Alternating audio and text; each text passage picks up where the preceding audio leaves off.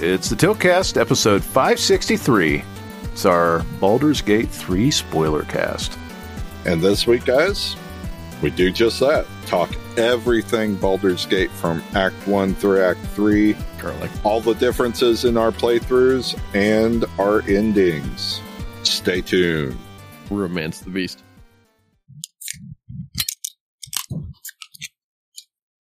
I got it on my face. It's all over my face.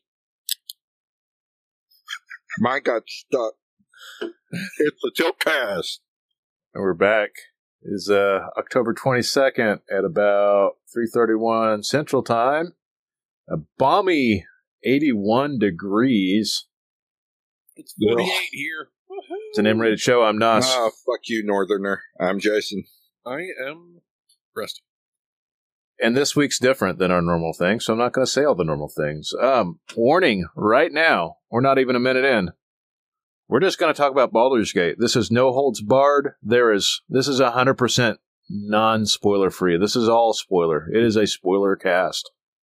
We have been holding on to this within our hearts for too long, and now we finally would like to speak about it as Jason has spent a good portion of the last 2 months playing it and finally beating it this week. And then I beat it in August, and Rusty beat it 3 weeks ago? I beat it last night. I mean, yeah, I beat it. Yeah. We're talking about Baldur's Gate. Got it. All right.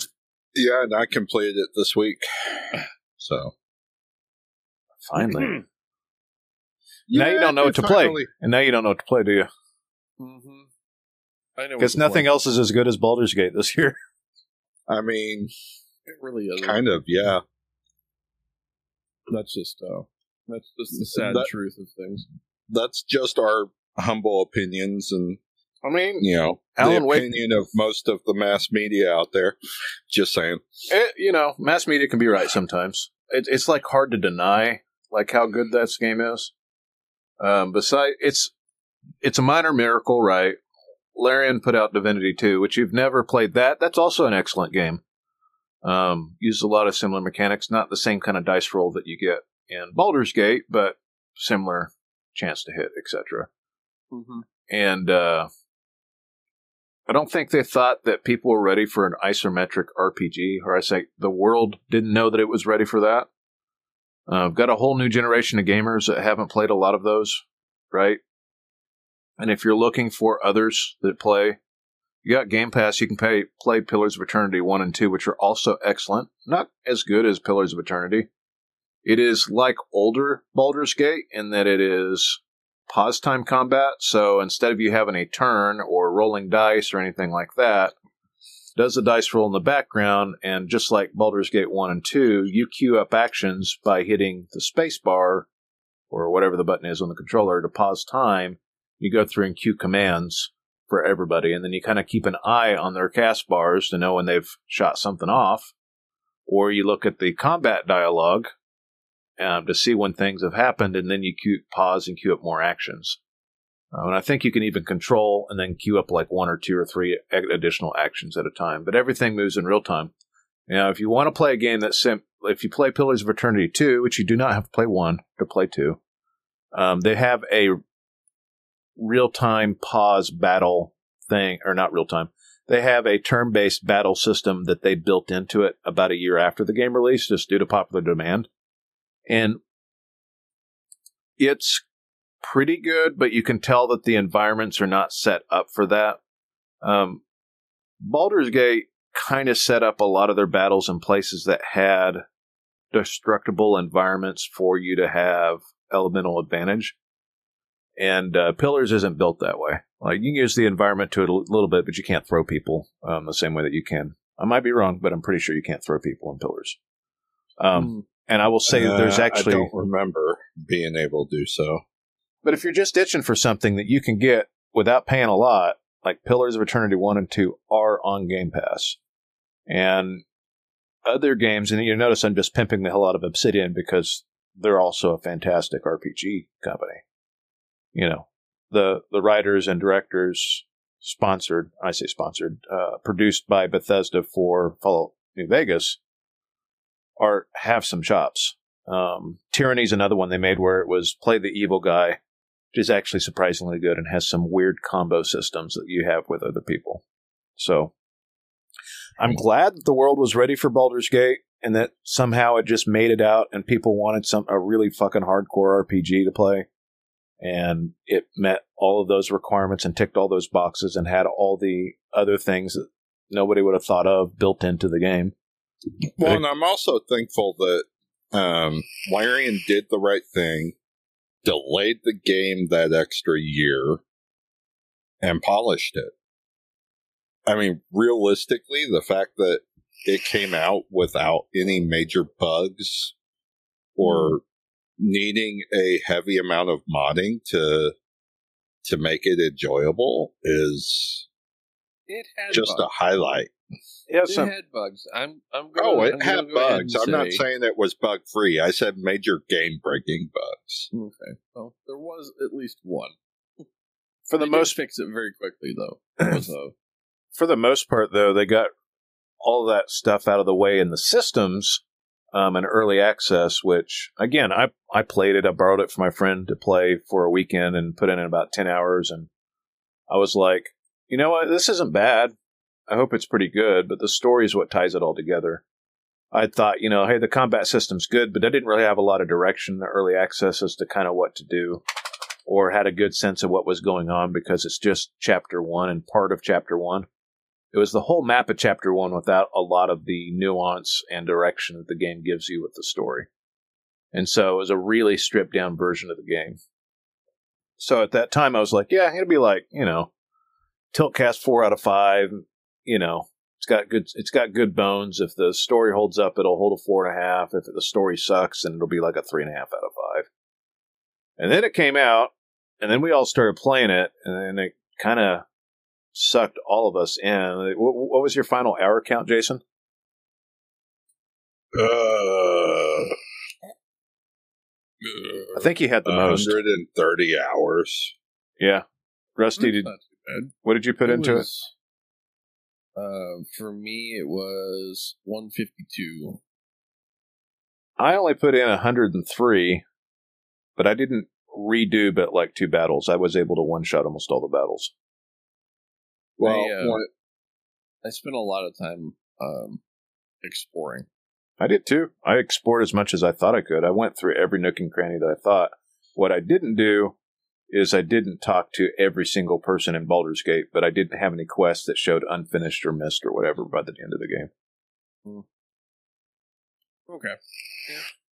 Well, that's because I didn't explore every romance option either. I just, you're not going to, and this is why I found out while playing Act 3,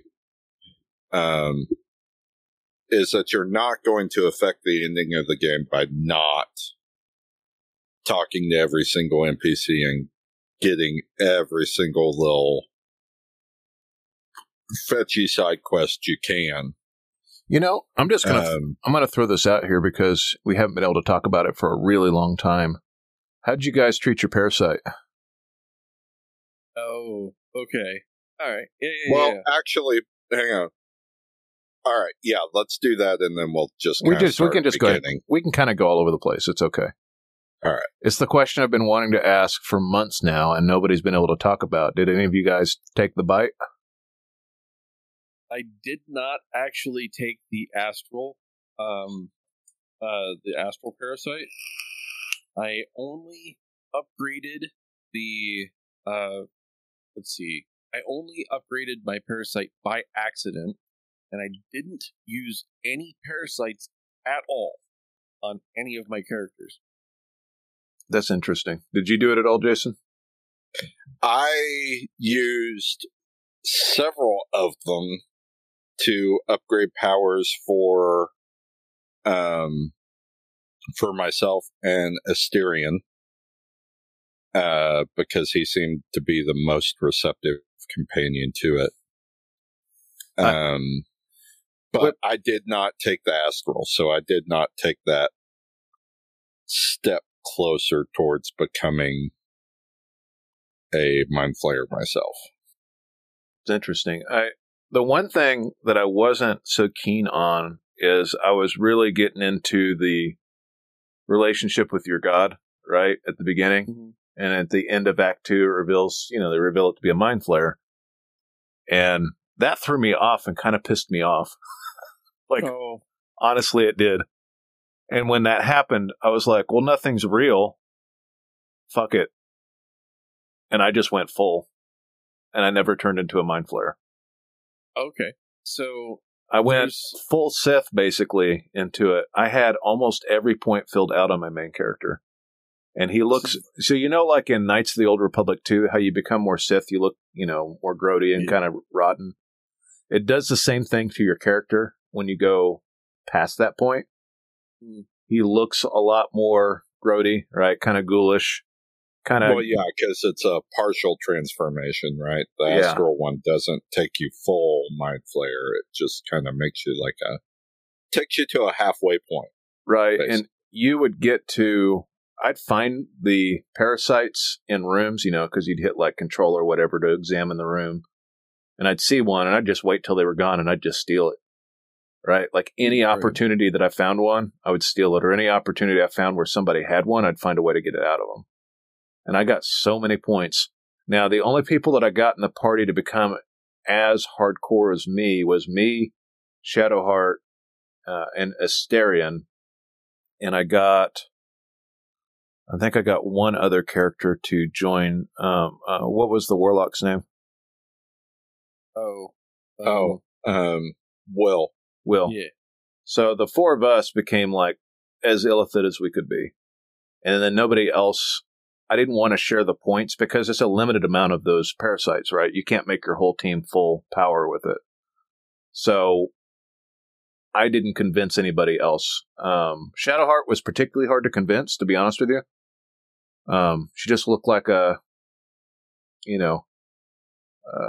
hot goth girlfriend at that point, right? Because it gave her extra dark eyeshadow. And everybody just looked grody together. It kind of looked like a pack of goths. And at the end, and this is, everybody becomes whole again because the illithid's gone. Well, I guess it depends on how you end it. But in my case, the whole thing was resolved, right? And I'll go into that more later. But I lost all my illithid powers. I lost the transformation. My character became normal again at the end of the game, and it resolved itself. So I was no longer half illithid. Of course. So you can have that. I don't know how it affects the game if you do. If you don't, but I know that I had almost no consequence, which I thought was kind of like a missed opportunity, if you want me to be honest. Well, and it could be depending on my choices. I don't know. So towards the end of the game, right? You're in Act 3 and you have the quest line. What's the Gith Yankees chick's name? Lizelle. So she's really hardcore about breaking out it's the battle priest or something like that. The prince, right? The prince. Yeah, it's been a minute. So she's really hardcore about breaking out the prince. And you have all these choices about how you can go about that. You can basically kind of sell your soul to the devil, to Raphael, in order to do that, which I didn't want to do because I thought he was a douchebag. Or you could find a way to steal it. And so I entered into Raphael's domain in order to steal it from him and then had to face Raphael, right? And then you have the opportunity, if you've got high charisma, aka sorcerer, right? Had max charisma, was able to charm one of his demon buddies to help me out in that fight. And that's the fight that was the hardest in the game for me. And I think it took me 3 attempts. That one was... That was tough. That was a rough battle, but I only had to do it twice. The first time, I didn't want the chick that you saved to be dead, and so she died. I lost her, and I started over because you basically went to hell, and then you find this girl that you can save, and then my white knight tendency was I got to save her. Well, you find hope. Yeah, her name's literally Hope. Yeah, you got to break hope out. You got to break hope out of hell for crying out loud. Well, I mean, it is called Hope House, so there you go. Yeah. So I ended up that fight was extremely hard. However, by the time I got to that fight, I have both my character, a sorcerer, and Shadowheart and Gale all powered up enough. I went ahead, switched Asterion out for Gale right before going in there, because I figured there was going to be a lot of ads, and I could really turn it into a distance fight. So magic missiles and chromatic orbs were just spraying all over the place. I ended up beating that fight on the first go, including saving Hope. But it was only because I was like level, God, was I 13 or was I 14 when I went into it? It only goes up to level 12. Okay, yeah. So I was already maxed out by the time I went in there. So like the last several hours of the game, I basically played it at max level, which, to be honest, if I went in with 2 spellcasters, kind of made everything easy, because I could just hit everything at range. Speaking of... And I had several items that would give casters their spell slots back. So, yes, I did a lot of long rests at the end of the game just to recharge those items and keep going. But, I mean... Well, I'm going to rely on your eidetic memory here. What was the name of the... So you have 3 basic bosses, right? You got the Necromancer, and then you got the dude that's the False Duke. And then you got the murderous asshole that's in the sewers. What was the False Duke's name? Let's start with a G. I thought you'd remember. No, it's not Gareth. Hang on. Gareth. Who's Gareth? Wow. So anyways, the dude that's in the castle that took over for the Duke, right? Mm-hmm. Did you guys figure out that you could pick up the grenades?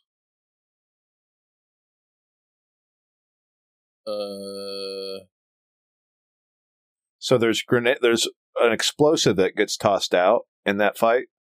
Oh yeah. Yes. Gortash. Gortash, yeah. That's where right. Gareth came from. Gortash. Yeah. So I figured out earlier on in that encounter, because I went through the outside of the castle to get up there, and I ran into people that had those bombs, and I got my shit wrecked a couple of times. And then I was like, I wonder if I can, like, I dropped something, right?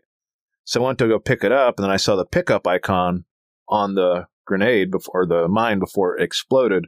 It's like, I wonder if I can throw that. And so I threw one, right? And of course, it exploded on the next turn before anything happened. And so I started just dogpiling those. When I got to his fight, every time one of those was tossed out, I tossed it at him and tossed it to where it would hit like the ads too. And I completed the entire fight without ever casting a spell. It was over in like four turns. I did the same exact thing. So when I first go into that area, it basically time stops because, the traps all go off at the same time. Right. Well, one of the traps was like shoots a bunch of fucking grenades out there, and then there's a bunch of people coming at me because, they wanted to kill my face or whatever. And it was like it was a natural thought for me, because I'm like, oh, there's a grenade on the ground. I'm gonna throw the grenade. So I run over with with my character, my paladin, and like if my paladin dies, whatever, I can, you could probably tank one of these things. And I just tried the throw option on it, and lo and behold, that shit worked, and it worked perfectly. At first, I was just throwing them at the traps to blow up the traps, and I'm like, no, I'm going to keep these things, shooting them at me, and I'd throw the freaking grenades at the dudes that are like running at me, and that made the fight super easy. So, oh my god, I get to the boss room where Gortash is, and there's another one of those traps. I'm like, oh, this is going to be simple. Yeah, I want to say I cast haste on everybody, so they got 2 turns. Yep. Or drank speed potions, because I was making and buying as many of those as possible. Yep. And it was over in like 4 turns. Like the entire fight, like completely obliterated him. The easiest boss in the entire game, honestly. Well, I mean, as soon as you realize that. If you realize that part, yeah, it's the easiest boss in the whole game. And it should have been harder. And I wondered, could I have done this? Because you have the option to fight him earlier when you first meet him. And that kind of threw me off, right? You get into Act 3, and pretty quickly you get into his chambers, right? You're like, he's one of the big bads. Should I fight him? And so I failed some kind of dumbness check, basically, and started to prompt that. And then I can't remember who, but like Shadowheart or somebody else is like, are you sure you want to do this? I was like, I have an escape, and the game's really prodding me to not do this right now. I don't know that I want to finish the game right now. I'm only 80 hours in. Yeah, I'm gonna put this off and see where this takes me. You want to know what I did? You know what happened at that point? At that moment, I didn't have Karlach in my party, and somebody said, "Karlach really should be here for this." And I'm like, you know what? You're right. Yeah, because she hates him without Karlach here. Yeah.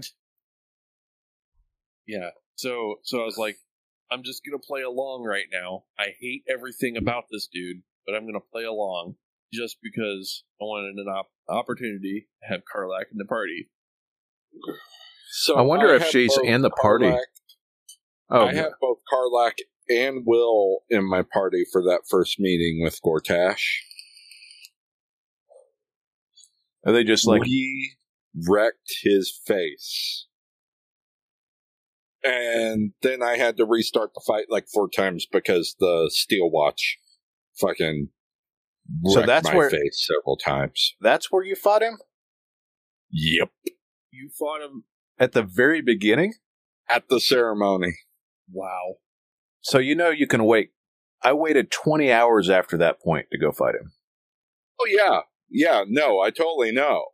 You can deactivate the steel watch, so they're not even a part of that fight. I totally know. That didn't keep me from just being like, yep, nope, I agree with these two. You're a fucking asshole and you're dying right now. Wow. It did. Apparently it didn't affect the rest of my gameplay because I still like walked around the city like, nothing going on here. I didn't just kill your fucking newly crown leader, yada, yada, yada. Yeah. That was interesting. There's a random encounter in Baldur's Gate. It does. I think that forces Orin. Yeah. The crazy chick. Yeah. Worshiper Ball to come after you faster. I encountered her in the circus camp. Like, she was the first one I encountered. It's like very early on, and I didn't realize, me and Rusty were talking about this. There's a little girl you meet in the refugee camp that's Orin, and she goes back to your base, right? And you keep finding these like bloody notes in your base when after that happens from Orin kind of prompting you, and eventually she takes one of your characters captive. And in my case, it's Lizelle, right? Lizelle. Yeah. She captured Lizelle. And I was able to put that off for a while, and I just did side quests while she was captive, essentially. And then finally went down, because I had figured out somehow that she was in the sewers because I was going through the murders thing, right? And then you do the hag encounter again, which that kind of caught me by surprise. And I don't know if you guys ran into the hag encounter. Well, if there's many hours, I'm sure you guys did, but yeah. Like that whole thing where you've got the whole camp, the house of people that have been affected by the hag. Yep. The hag encounter part 2 was not nearly as hard, honestly. The first time you run into the hag, that was a very difficult fight for me that I had to really think through. That was one that took me like 2 attempts. And not going to lie, like I did watch a video. I was like, that, I feel like there's no way to win. And I realized you could throw invisibility on somebody and get them way in close to her, so you had a melee damage dealer real close. I was like, oh, that's the way to do it. because I had one person, my sorcerer, casting magic missiles to hit all the, what do you call it, the reflections or whatever, right? That are all one-hit shots to keep that pressure off of me. And then I had my melee damage dealer, which at that time was Lizelle, that I had like Wreck and Face on the hag, along with Asterion backstabbing the fuck out of her. Well, for me, when I did that, I got both Asterion and along with that silent shield that you can cast with Shadow Heart pretty early on was the other thing I used. Oh yeah. When I ran into the hag, of course I had Karlach, etc. But I had some boots I'd found that granted Misty Step, and I almost immediately put them on Karlach. Right, so she can just get the fuck over there. Yep. So I snuck Asterion close to free the chick, which of course immediately triggers the fight, right? So I already had Asterion fairly close to the hag, and then Karlach having Misty Step boots just got over there real quick, and that fight ended pretty quickly. On the first attempt? Yeah. Okay. So the first attempt is basically a timed fight because she sets No, I'm sorry. I mean the second attempt down in the dungeon. Down in her dungeon. Okay. Yeah. Yeah, I know that there's ways that you can beat her on the first attempt, which is crazy. The first attempt was tough because I hadn't gone through and cleared out all of the gnome dudes beforehand. So they all aggroed up there. Yeah, and that unintentionally turned into a much harder fight than it should have been. I was only level 3 when I encountered that, because you run into the hag pretty early on, and I was like, I'm going to go figure out what this is all about as soon as I discovered the story for it, And I went all the way over there to check it out, and I'd realized by the time I got there, and I was already committed to finishing it, like, this is almost too hard for my character at level 3. Yeah, I was like level 5 when I did her, because I decided to, before going to her house, I decided to go after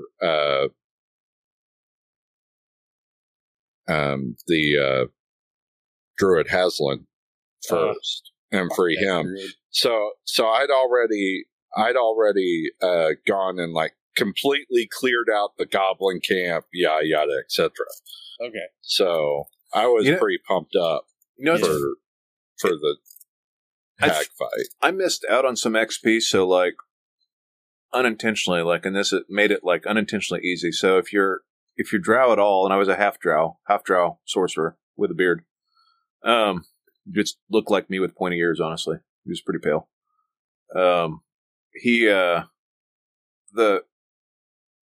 Not the orcs. Well, the orcs, or is it goblins?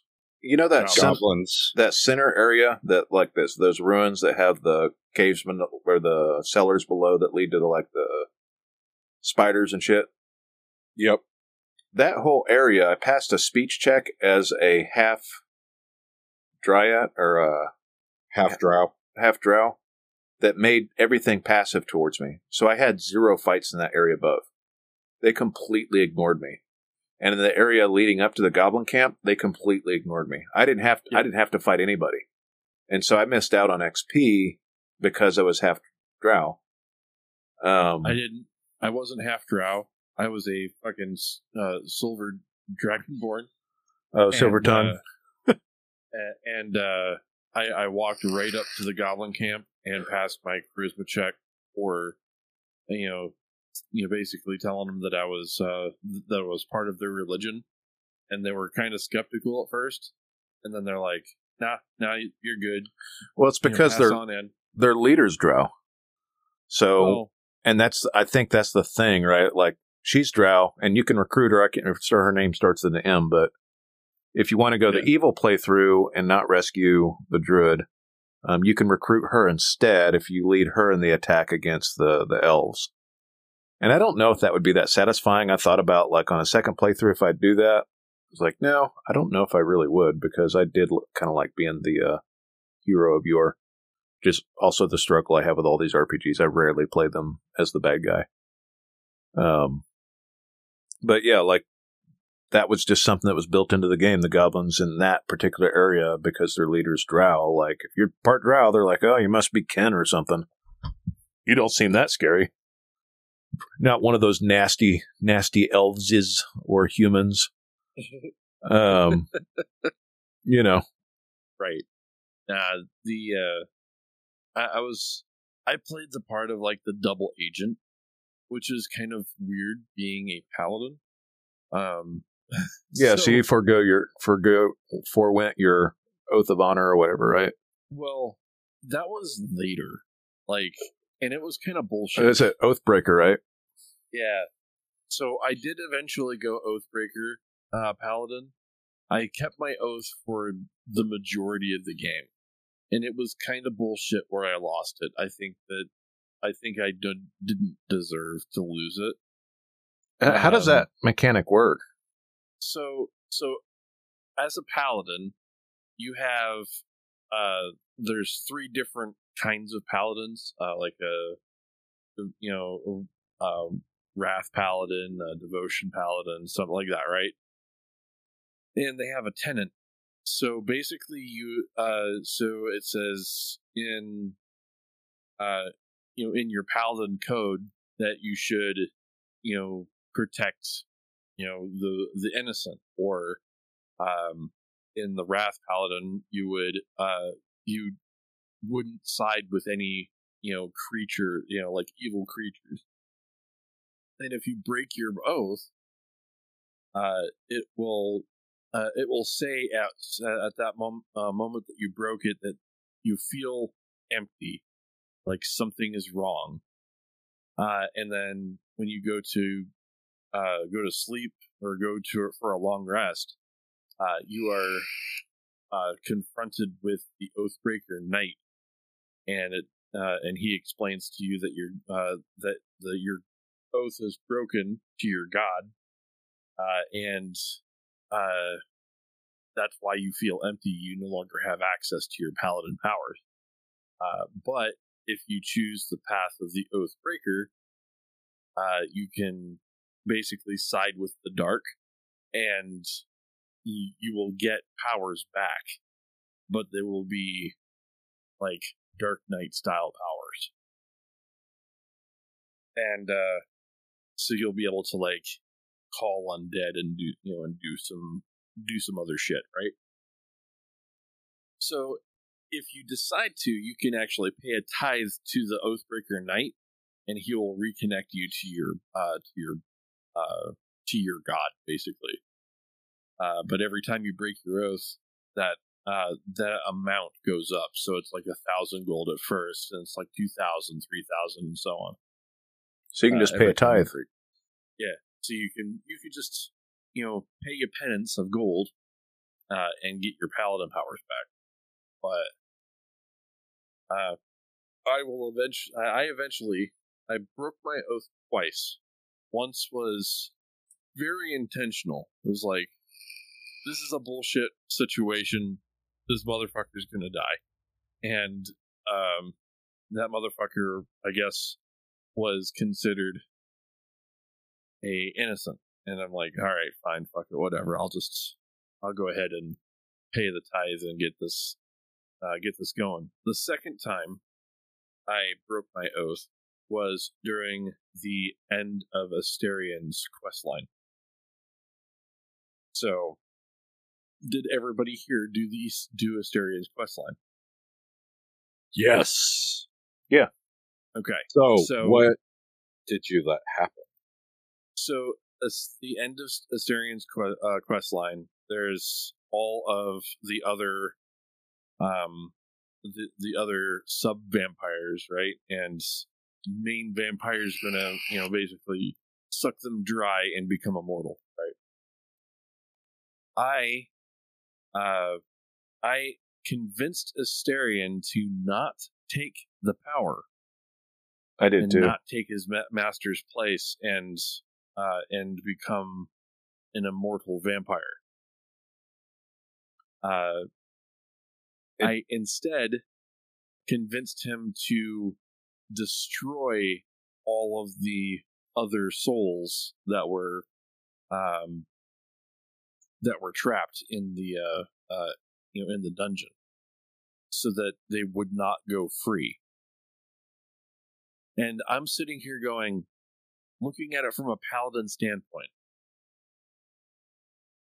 I have the option of getting rid of all of these, bloodsuckers right now, or letting them go free and cause terror on the countryside.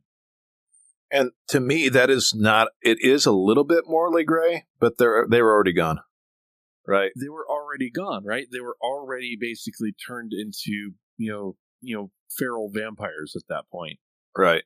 There was no saving them from their fate. They were already basically undead, and I'm like, okay, I can either let them go free, or I can have Asterion end them now. And it was a hard choice to do. I had to convince Asterion to do it, but he eventually did it. And I lost I broke my oath because of the children that was turned. Well, they're no longer children at that point. But and that's what I said. That's what I'm sitting here going, this is why I thought was fucked up, because I was like, hey, they're all vampires. It doesn't matter if they're children or not. There was no saving them at that point. And that hunter group that basically sent you to go in there and try to find the kids, we're expecting the kids to be like whole and not like turned into vampires. So if they'd saw them turned into vampires, they'd slay them, slay the kids. It would suck for them, but that's what they would have ended up doing.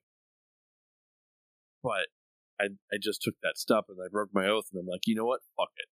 If that breaks my oath, then I'm just gonna lean into it. And I went Oathbreaker at that point, and it turned out that Oathbreaker just has better powers at that point in the game. So I was like, you know what, this is perfect. So yeah. So that gives you a little hint. Asterion did not become all powerful. No, and he also at the end of the game, also a lot with losing the parasite, he is again allergic to the sun. Yeah, he became allergic to the sun again. So, which was kind of sucked, because I liked Asterion as a character. I liked him later on for a while. Playthrough and my party, Asterion became the new Supreme Vampire. Oh, he did, huh? He did. I'm glad you lived with all of these impulsive choices, Jason. I did. He's like, the first time I met Gortash, I beat him down. I decided that Asterion must be the Vampire Lord. Well, so I took similar view as far as like the souls and whatnot, right? They're toasted either way. And I also got to thinking, would it really be all that bad to have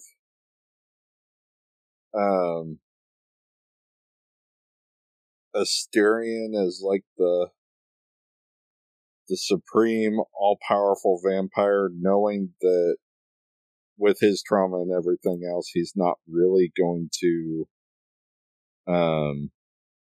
want to turn people just willy-nilly. So I kind of leaned into that part of it. I leaned into Asterion's trauma and let Asterion take his revenge in the best way possible. He's still a monster. But yeah, I let him have his revenge. But not in the best way possible. But he ended up having to make a sacrifice at the end of it. I think it was keeping his humanity by doing it that way. Right. I felt like... So in the end, like he does revert back to being a basic vampire, but like he's gained a lot of knowledge and soul from having to be human. Right. It's just he never gets to see the sun ever again. No. Yeah, the ending for him, which is in my playthrough, still kind of sucked, but it was also like he was a victim of circumstance in that situation. Either he didn't expect to actually get pulled by the Illithids, and he had an opportunity that he otherwise wouldn't have had, but eventually it was going to end, and he knew it was going to end. Speaking of endings, Shadowheart, that was the hardest fight in the game, in my opinion. I think Shadowheart's fight was, if I didn't have the Globe of Invulnerability, that fight would have been impossible for me. I used all my resurrection scrolls, and it took me, I want to say at least, it might have taken me 4 attempts. Because there's is that Ray of it's not Ray of Enfeeblement, necrotic. Ray of Sickness, yeah. And it affects you in that you can't heal for 1 round after you get hit with it. So if you have a healer, if you have potion, that's necrotic touch. Yeah, so every single time, just about every turn you get hit, somebody gets hit with that, right? And I ended up, on the last attempt that I had, I made sure to craft as many invisibility potions as I could and as many speed potions as I could. And anytime somebody would get to the point where they're about to drop, I'd have them drink an invisibility potion and reposition and try to get close to one of those casters. And then I finally took out the casters. But I made the mistake the first go around, again, having Shadowheart, she had the basically the whirlwind of like holy damage, right? And the main boss in there reflects that back at you. And so I didn't realize what had happened until I looked at the combat log that I got like 150 damage reflected back at me. Because it's not only reflected, it's like double reflected back at you. If you do any holy damage in that fight. And I had her rolled as kind of like a battle priest. More of like a medium armor wearing tank. And I know that sounds weird, but it worked. Like, she had a ring that made her dex turn into armor, so I spec'd her out in dex, put medium armor on her, and, like, she was pretty fucking fit. And then she could heal people. She was always in the middle of the battle, so she was always within range of somebody to heal somebody if she needed to. And she did a decent amount of holy damage while just taking punishment. And then I used other people, range characters mostly, to kind of, like, snipe out the bigger damage dealers or squishies on the other side in every fight. But, and then I also used her to cast water so that my electric damage got pretty fucking deadly. So anyways, long story short though, like that fight was so hard. And I can't remember the name of the god, but right, like you can choose to side with the shadow god or you can choose to side with that gal with wings. I can't remember what her name is. But, oh, yeah. So I took the moon path, or that's what I'm calling it, the moon god, right? And, changed her from a priestess of something. Is it Saloon? Is that the moon god? Yeah. Right. So turned her into serving the moon god instead. And then so from that point on, like she became like extremely emo about everything, but also like wanting to make good character path choices the whole rest of the game. And then it changes her hair white. Hair. Yeah. So you kept her white hair instead of black hair. Yeah. That's or you made her white hair instead of not keeping her black hair. That's what I ended up doing too. Is I ended up talking her into throwing the spear away, and that I killed that. So you had the option of sparing that priest, right? I went ahead and killed her because I felt like she was too dangerous. Oh, yeah. So I killed her too. the priestess of Shar. Yeah, that's right. Shar was the god that she was serving before. Yeah,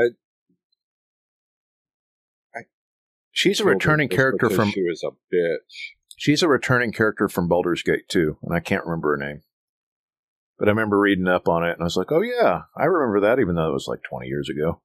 Mm-hmm. But she returned as a villain in this game. But I actually, so going back a little bit, you were talking about Orin in the camp. I decided to, after going back to camp several times, and that cute little kid in camp saying they were going to make something, and they brought their own knife. I was like, you are incredibly suspicious. I'm going to attack the shit out of you. You can attack the kid? Yes. You attack the kid in the camp? Yes. Oh my god. Okay. And? Ball just runs away, and then you end up having fight her later anyway. Basically in the same dungeon that you described. Oh, so you stopped her from actually doing any, taking anybody by... Yeah, she didn't take anybody from my party. Yeah, her fight was a little bit of a disappointment, because by that point I'd figured out that Karlach could throw anybody. And I would just pick up dead bodies and chuck it at her, right? And then chuck it. I chucked all the shit at that boss with Karlach. All my junk weapons, like all the bodies that were around. The bodies do a fair amount of damage, right? Like I kept... It knocks people prone. Yeah. And I just kept her stun locked until I had everybody dead, and then we just focus fired. It was a one-shot fight. Everybody had speed or haste cast on them, and it was a fucking joke by the time And the fight leading up to that, same thing. The guard to ball or whatever, right? And you go down into that area. Karlach's just chucking shit all over the place. At that point, I think we were talking about that, and I was like, I need to start throwing people with Karlach. And it made that whole area and that whole encounter like comically easy. Yeah. And so like, again, I was a little bit disappointed that the main story chapter fights were not that hard. Like all three of the main bosses before you get to the Elder Brain, to me, were not that difficult. It was the Raphael fight, and then the chapter. Well, Astarion's ending fight took me a second to figure out. Because you really need to get him free really fast. Yeah, that one really was more about the logistics, right? Yeah, like I failed real quickly, and I was like, I need to free him. So I focused on freeing him on the second attempt, and then the whole rest of the fight was not that hard. And then I cast fucking whatever daylight is, right? Which it keeps the vampire from regenerating health the entire time. And I cast it on Astarion. So like it just cast it on him, and he's in the fight right next to the boss the entire time, shining bright as day. And then it was cast by Shadowheart, so she has like a ridiculous concentration score by that point. And like he never regenerated health. Like it just beat the fuck out of him after that. But it took me realizing like I can't fight this, because once he gets to the point where he's at the countdown, like it's impossible to win. So because he's already sacrificed somebody and become, the ultimate vampire. So I was like, oh, so I need to rescue him right the fuck away. And as soon as I did that, I was like, this is not that hard. Like I should have been playing that on Tactician. But playing the Raphael fight on Tactician, I think would be a chore, and playing that Shadowheart fight on Tactician would be a chore. Like both of those are incredibly difficult fights. And even because of the spells they use and the amount of bad guys. Right. Even the end boss, like I said, I want to say I did 2 attempts on the end boss, but like I said, 2 attempts. Like I realized my mistake was not getting on the platform earlier. And once I did that, like I just melted everything. Right. Like once you understand like haste and speed potions are king in that game, like when you're doing double the amount of damage every time you're in a turn, like there's just, doesn't even make sense like how much damage you can do. Like some of the sorcerer things that you can do, like I didn't have a max level sorcerer. I had a storm cleric mixed with a sorcerer. and you get 100% crit on one attack per combat with the Storm Cleric. So you have somebody cast Wet or have him cast Wet, and then you cast your max level elemental orb, which at that point was only like a level 6 elemental orb, right? And it's lightning on water or ice, and it does like 450 damage. It's stupid. You one-shot so much shit with the Storm Cleric. Like, I gotta play a harder class next time because it was too easy.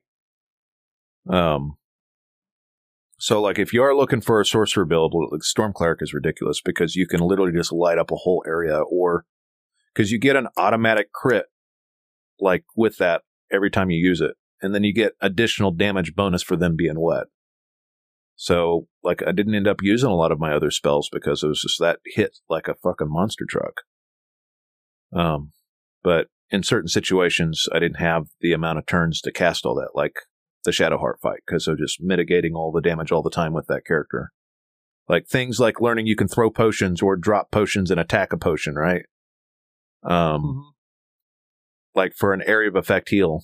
Like those are like key things. Like you'd have people you're just like, okay, they're going to be my potion thrower in this fight because they're not a ranged character, but they can throw pretty fucking far.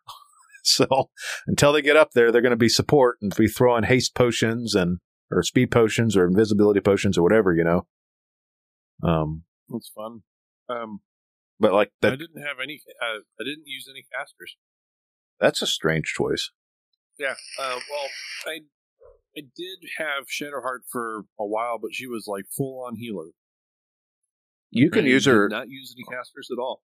You can use her to get plus to hit. With one of the concentration spells, you can use her for silence, which is really useful. But I had all that on my paladin. Oh yeah, I see what you're saying. So on my paladin, I had a lot of the cleric spells available to me. I had a little bit of a healing with Lay on Hand. But for the most part, the that spot, Shadowheart spot in my party was interchangeable to whoever I needed to have in there. So at the end of the game, I had my paladin, Karlach, Lae'zel, and Asterion. Yeah, I had my sorcerer, Shadowheart, Asterion, and Will. Because we had the Illithid powers too. The Illithid powers also give you fly. Just free. So it's a free Misty Step everywhere. Right. Yep. Well. So you need to do that next run. You should go full that was Illithid. The best part about absorbing tadpoles right there. Yeah, because so this is how this worked out for me. I'm going to go into what happened for the end of my game. Right? Yeah, did you free the not the Emperor, what's his name? Well, before we get to the end of the game, let's do this. Campaign 1, when you ended Act 1. Uh-huh. Yeah, we should do that. What companions did you have? Let me ask that. Okay, so at the end of Act 1, I had Shadowheart, Asterion, Gale, Will, Lae'zel, Karlach, and Halsin was in my fucking camp being bumping along. I also was Withers in your camp being. I did have Withers in my camp. I also by the end of Act 1 had Scratch the dog and the owlbear. Okay. So I was able to basically pick up everybody in Act 1. And I was not using any guides or anything like that. I wanted to save the owlbear because owlbear cub is awesome. And Scratch was really easy. I mean, I'm kind of a dog lover, so yeah, I couldn't do anything that would be, detrimental to a dog. I accidentally hurt the wound trying to heal the owlbear cub, and it ran away, so I lost the owlbear cub. But I also had I had Halcyon. I did not have the other chick, Minthara, I think is her name. I had Halcyon too. Yeah, you can lie with Minthara when you go into the Goblin. Right. Just if you want to go the evil playthrough and kill the elves, then that's the way you do it. Yeah. Okay. I also had Jaheira. See, Jaheira died for me in the final battle in Act 2. Right. I was able to save her. So well, that's at the end of Act 2. So a little ahead of yourself there. I will say at the end of Act 1, I had a fight you had, including Scratch and the owlbear.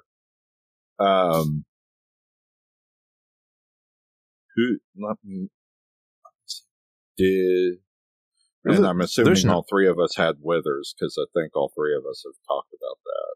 Yeah, Withers is pretty easy to not miss, honestly. Well, if you miss that entire dungeon, it's right at the beginning. Well, yeah, but that doesn't mean everybody's necessarily circled back around to pick the lock or what have you, right? Yeah, I watched some gameplay videos that showed that you could drop that. There's something on a hoist that's above there, and you can drop that down in the hole to get in there, too, and I never knew that. Yep. But yeah, I did make it down in there.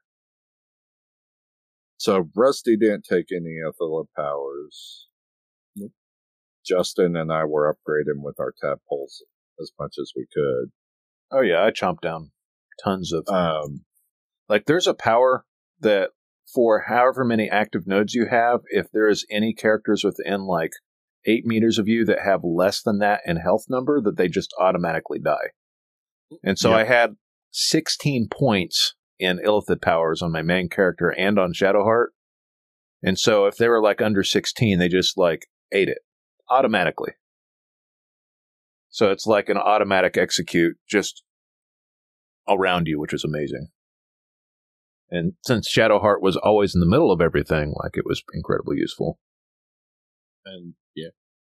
Which path did you take out of Act 1 into Act 2? Did you go through the Underdark? Did you take the mountain pass and skip the Underdark? You can kind of do both. So so as long as you don't progress the mountain path, you can go all the way up through the monastery and do all of those things, which is what I did until it became clear that I was going into Act 2. And so I cleared that whole thing out because I thought it was essential to Lae'zel.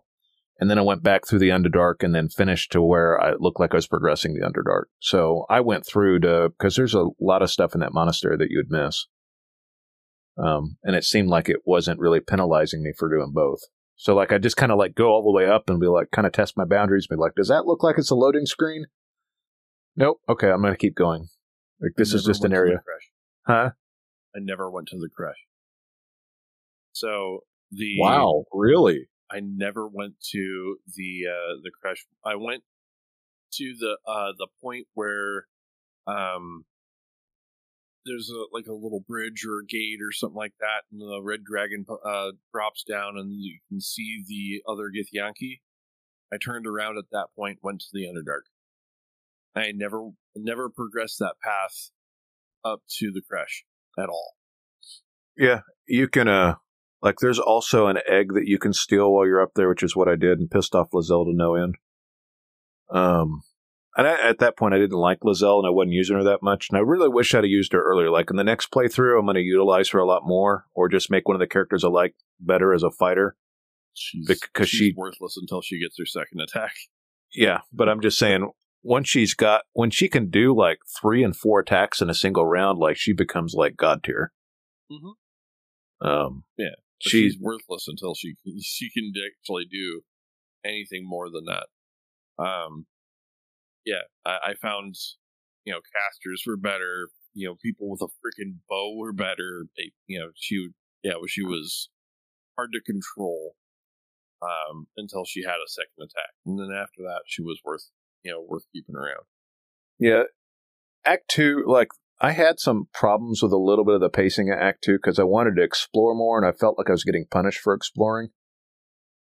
And so eventually it's like, okay, I'm going to go all the way up to Moonrise Towers. And then I realize, okay, this is going to start to resolve itself into a final battle. Now I'm going to go explore everywhere. And it felt a little bit disjointed in that act, as in I got all the way to Moonrise Towers in that quest and got to a point where it looked like I needed to have a conversation with somebody. And then I went back and just explored all over the place, which was kind of a weird design choice, I thought. Like, I kind of felt like it was just... And some of the fights in there are incredibly hard, right? Just the regular fights with the spirit creatures or whatever, right? The whole reason I ended up finally unlocking the daylight spell was because of that area. Because once you've got daylight cast, like, nothing can hide.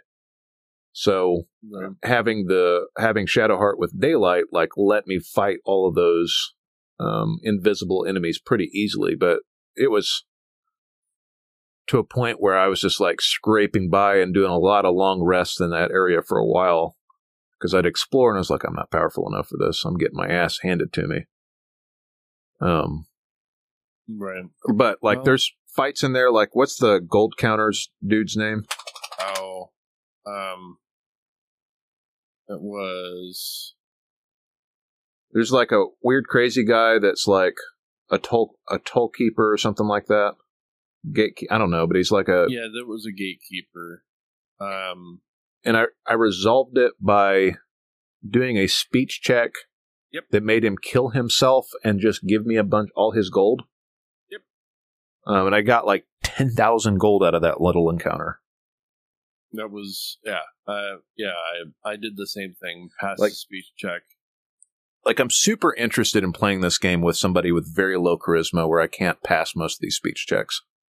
Right. Well, so I'm not going to play a wizard or a sorcerer or warlock or a bard. Like, I'm going to play somebody with low charisma.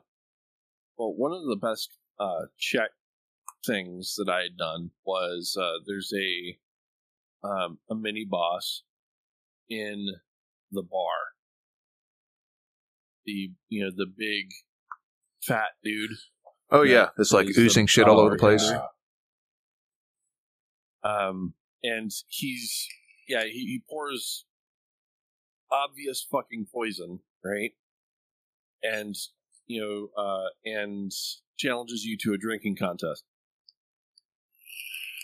I beat him in a drinking contest. I beat him in a drinking contest because my character, being a paladin, does two main stats for charisma and constitution. And that was a constitution check every time you drank. You had to try to keep it down and not die from the poison. So I was able to to beat him at his drinking game, and he exploded. Nice. That was one of the things that I did. And of course, I talked my way through the gold mini boss there and got a bunch of gold out of that. But when I went through Act 2, I did everything. Like, I did everything that I could. So, with you guys in your longer playtimes, I'm wondering what I missed, because I felt like I wasn't skipping anything except for about 10 hours into Baldur's Gate. I decided I was going to talk to some people and not everybody. Yeah. And like I said, I didn't have an empty quest log, didn't have missed quests by the time I got to the end of the game. Right. Well, stepping back a second, let me say, you missed out a lot with the crash, Rusty, just for the simple fact that you kind of get Lae'zel on the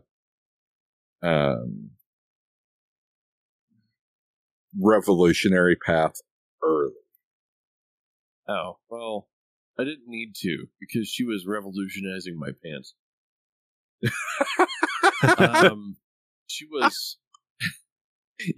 You got some of that green pussy. Well, she's the easiest.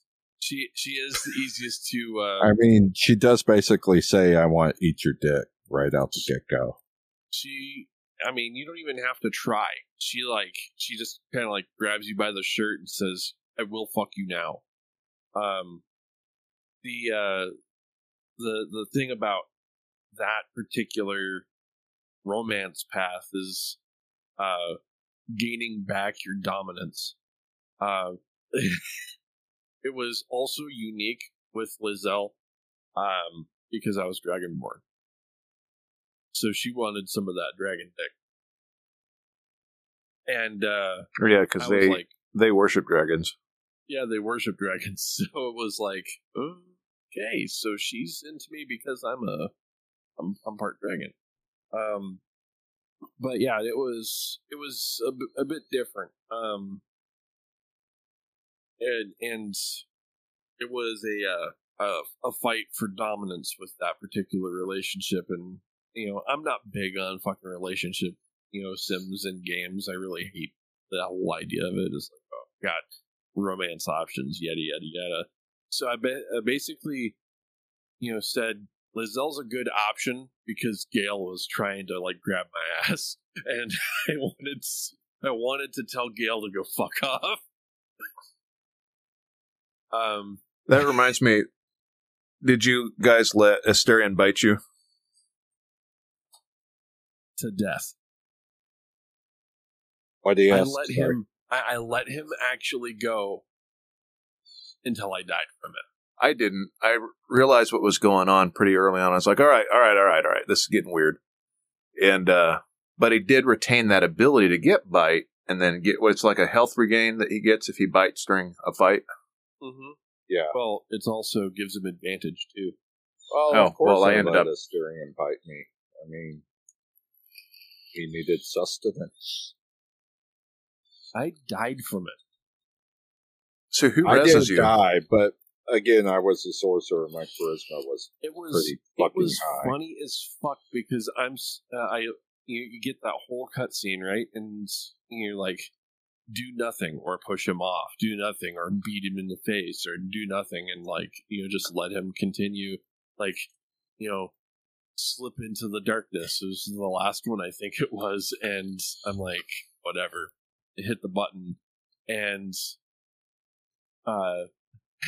he finishes, and the cutscene ends. The day starts for everybody, but my character is dead. And Asterion says, "Something terrible has happened here," and just walks back over to his like little camp spot.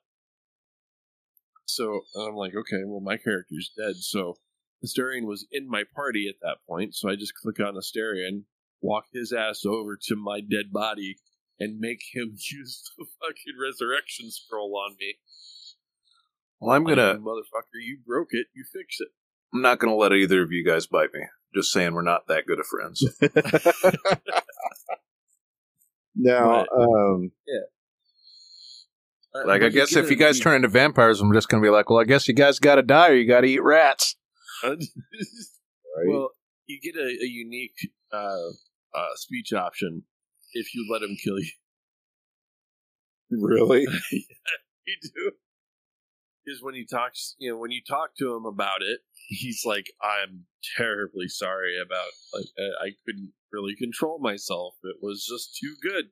You're such a bad guy.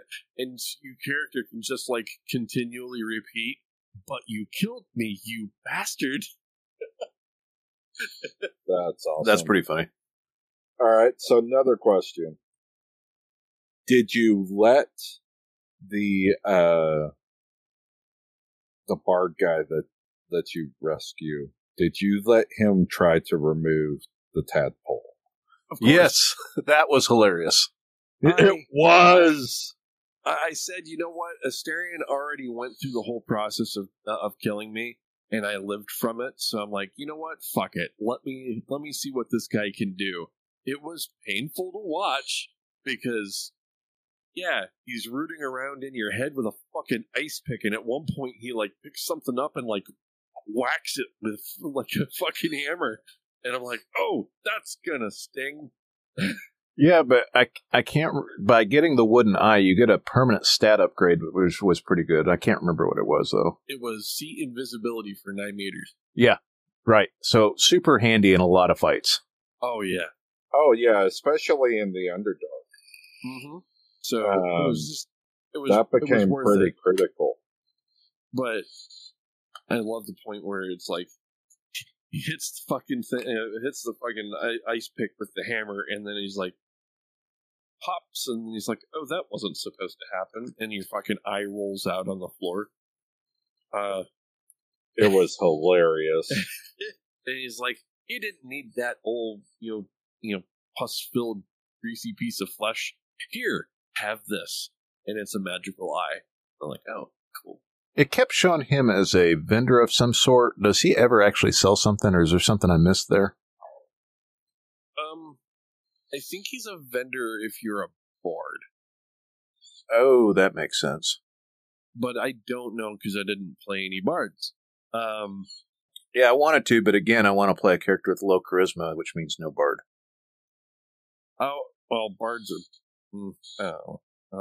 I might play a bard. So the next playthrough that I'm playing will be as Dark Urge. Because I decided to go with a custom character, but I want to see what Dark Urge actually has, to go for it. Did any of you take Dark Urge? No, I didn't. No, I did not, but okay. I am interested. The Dark Urge, from what I was able to find online, they said that if you didn't take Dark Urge, you're missing out, because it adds a whole nother level of shit, because interactions with characters that you would normally keep or save, you would actually have some contest with your darker self, and that means that there's an opportunity to kill people who you wouldn't normally kill in a normal playthrough. So I think that us three not taking Dark Urge gives us a whole nother way to play it next time. So I'm not gonna play a Dragonborn again, because I noticed that if you play Dragonborn, you're basically hog-tying yourself, because they don't get anything but a breath weapon. Right. And the breath weapon's kind of bad. Yeah, I think I'll play a halfling like rogue or something next time. Yeah, and then I won't use Asterion for everything. I'll use my rogue for all the things I was using Asterion for. I'll use Gale for my wizard, right? And then maybe I'll have like a paladin or somebody that I'll custom create for my party.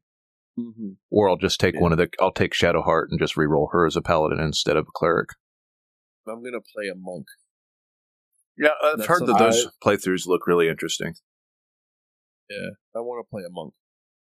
I just want to play a fucking hobbit. Be my next playthrough too.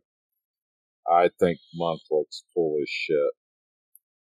I mean, just not having to deal with weapons, really, because if you go with the unarmed style monk, yeah, they can do a lot of damage with just their fists. So there's a lot of playability there, so I'll end up doing Dark Urge the monk.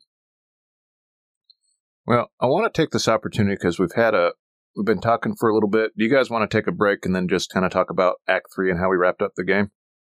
Sure. All right, guys. We'll be back.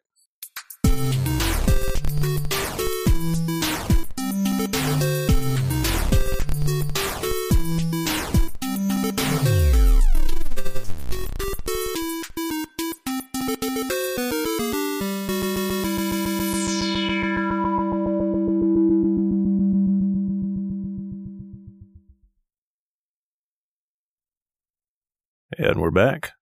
Oh, shit. What's up? We've done all the things and stuff. We get recentered. And all the stuff and things. Rusty's got his dinner resettled. Lola's had her dinner and she is happy now. Yes. Italian beef, man. So good. Yeah, because we were talking about that on Discord the other day. Mm-hmm. Not to dive too deep into it, but I did a favor for a friend and took some pictures of a wedding. As a second shooter, I made them hire their own wedding photographer. But I So I was up in Minnesota. I didn't have a lot to do because I don't know anybody but the people that were getting married. And obviously, they're going to be pretty busy, the day they're getting married and the day after getting married and all that jazz. And I started to just try random stuff while I was up there. So I got really lucky. I got a Dodge Charger as my car and pretty quickly realized I think it may be time to upgrade sometime soon from my 2011 Versa with 80,000 miles on it. Wow. That is completely debt-free, thanks to Trent. That's... long story short, I had an even shittier car before that. It was a 95 Honda Accord that I ran into the ground. And Trent said I had a pretty shitty car, and I've always been notoriously cheap with getting vehicles. He's like, I just got a Jeep. Do you want my Versa? Which at the time I had 30,000 miles on it. I was like, sure. Like, how much you want for it? Like, fully expecting to give him a couple grand at least. He's like, $1, but we'll have to say like 100 so that you can get through the tag office. I was like, yeah, exactly. So he gave me that car. It's been my daily driver for like 9 years. And I mean, considering how much you drive, that's like only recently. Before that, I was driving a lot more. Well, yeah, but that recently has been like a couple the years. The last 3 years now. Yeah, working from home has definitely dropped my miles down. But I got to drive a Charger for the first time, and it was like the next tier up, not the basic Charger, but it's still a V6 Charger. And it's called like a GX or something. But even having that versus my car, like it was very quick to get over 100 miles an hour without me thinking about it. Felt like I was coasting most of the time, and I got pretty used to going the coast limit a lot and still having pretty good control. In fact, I was so unfamiliar with the car when I got in, I thought it just had auto lights, and I was driving in the dark for a good 30 minutes until people started honking at me and flashing their lights. And it's like, maybe my lights aren't on. And so I'm in the middle of driving at night, and on my phone, I'm like, how to turn on headlights, Dodge Charger 2022. And then, I found out there was a knob on the left, and I was like, oh, there's a knob. Okay. Oh, there's a lot of light. Shit, I have been driving in the dark, and I'm in a black car. This is why everybody... And, I was driving the speed limit at that point, so at least it wasn't crazy. But, yeah, it's like, at least I didn't get pulled over. I say the same thing, but I was at the gas station when we were at when I went to go visit Oklahoma. I was at the gas station in my car, and I'm like, how the fuck do I open the gas? Like, where's there's a little switch on my CRV to pull to open the gas door. I couldn't find that there. Sitting at the pump going, Google, how do I open the gas door on this car? Yeah, at least on the chart, it didn't have, if it did, and then I broke it, but it didn't have like a little lever for the gas. You just like went over there and opened it. Yeah, you just push it in, it pops out. That's what it is on normal cars. My car has to be stupid. Mine has a lever in my Versa, like to open the gas cap. So that I can get to it. Which, I mean, I guess it keeps people from siphoning your gas, right? Not really. But not really, no. But, I mean, that is kind of a hallmark of a lot of Japanese vehicles, is the whole lever to open the fuel door. But, I don't know, man. Tangents aside, what I was getting at is I decided while I was there, because I was there like Thursday through Sunday morning, to go try out little restaurants at mom and pop places. I was in a little place called Monticello, Minnesota, which is about an hour outside of Minneapolis. I did visit Mall of America for a second because it was right next to the airport. It's massive. It's ridiculously big. I went far enough in to find a place to eat because I hadn't eaten since 10 o'clock, and by that time it was like 6:30. Found a Wahlburgers, right? Not necessarily local to Minneapolis.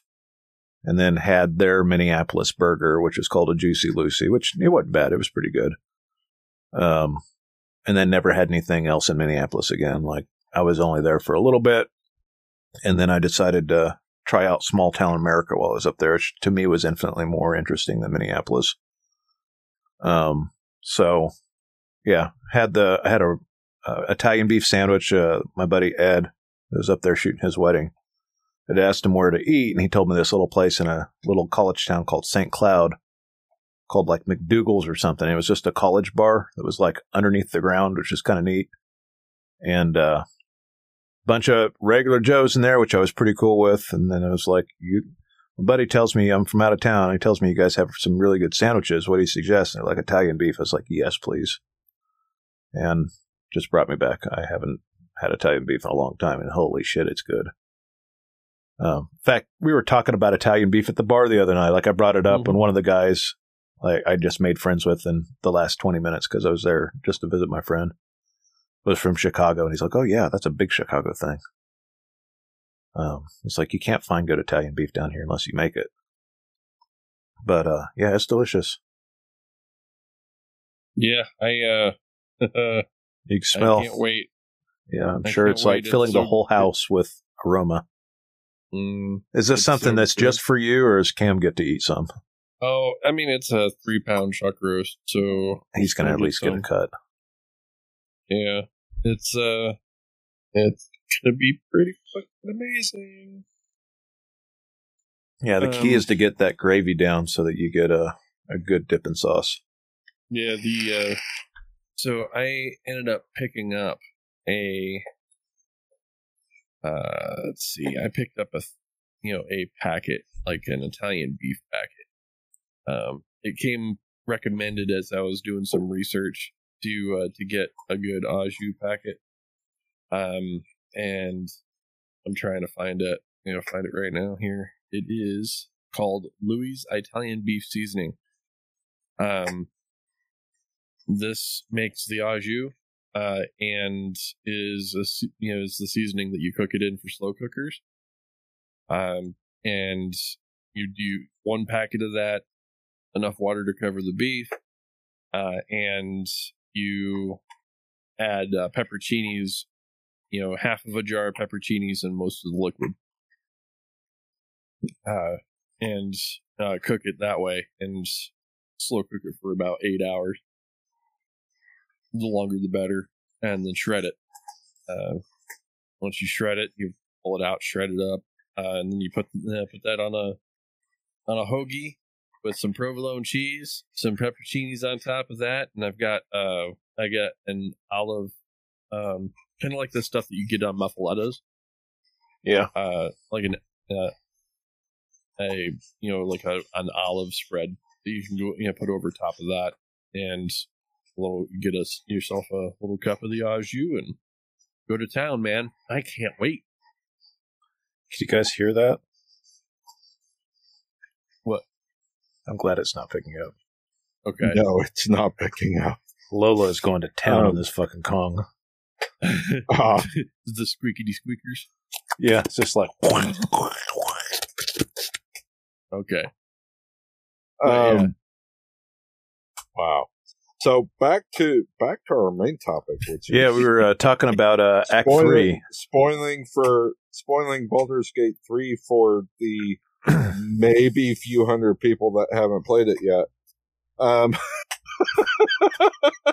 Right. So Act 3.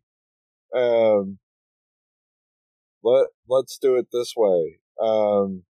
So when you started Act 3, did you come out of Act 2 having the night song in your camp? Yeah, I did. Yes, I did, because I refused to kill her. I did too. I did too. Did you happen to clear the Curse of the Woods and keep Haslin with you? Yes. And we all know Justin's answer to this already. He got her killed. Rusty, did you come out with the Harper boss? Yes, i.e. returning character from Baldur's Gate 1 and 2. Yes.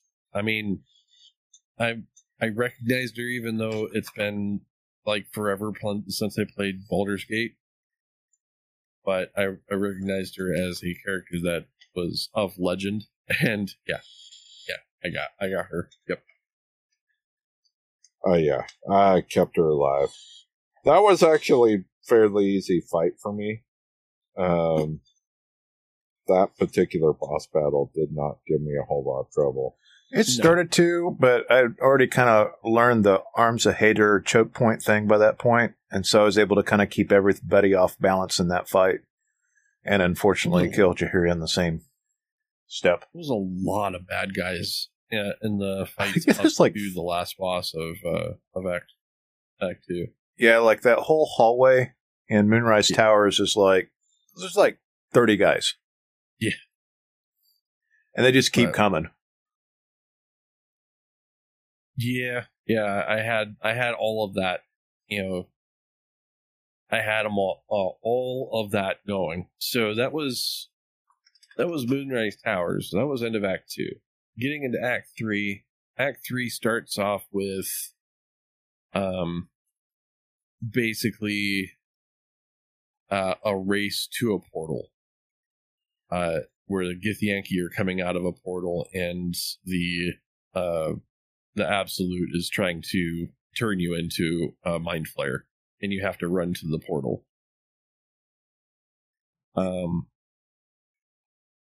I'm going to assume everybody got there because we got it's a Act game 3 over if you don't. But once you get into that, you realize that your dream visitor is not quite what you had created at the beginning of the game. I know. She wasn't a hot elf. Made me mad. Very not so. Yeah, that reveal that your guardian is fucking Mind Flayer named, or Ithalit, I should say, named Emperor, kind of threw me for a fucking loop. I was not expecting that. It made me mad. You got a random hand in your background there, Jason. Yes, I know. My wife thinks it's funny to dick with me while I'm trying to record. But the thing is at that moment, as I was playing through that particular, the beginning of Act 3, I was also very drunk. So I was just kind of going through, picking stuff up as you go along. But every time you go back and do a full rest, you get a little bit more, time to talk to the Emperor. And one of those times that the Emperor, well, he propositions you. Yeah, I turned it down. Did you go through with it? I didn't. Rusty was just exploring. He's in his experimental phase at the age of 40. I was 41 enough to be like, you know what? I let a vampire suck me dry. I had my eye popped out by a fucking bard. Why not? Fuck it. Let's see what happens. You get the mind blown achievement. That tells blown. You everything.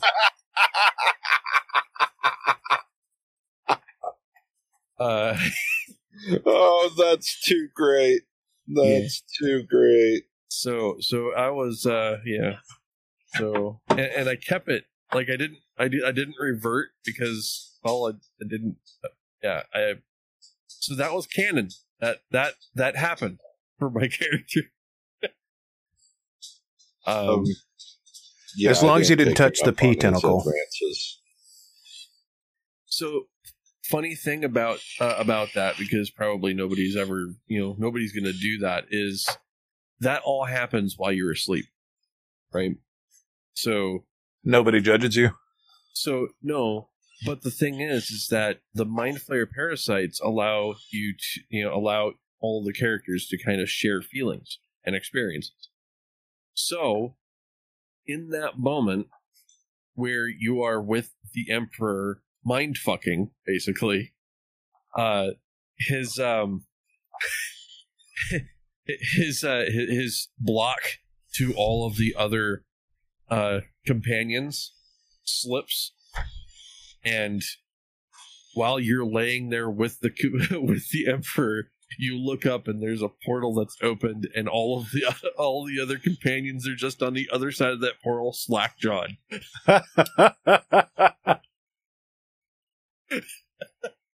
And then, of course, they all have things to say about it the next day. Like, ew, oh my god, how?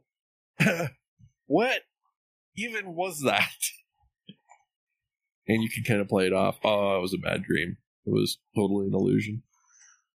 Totally not of my own creation. Right.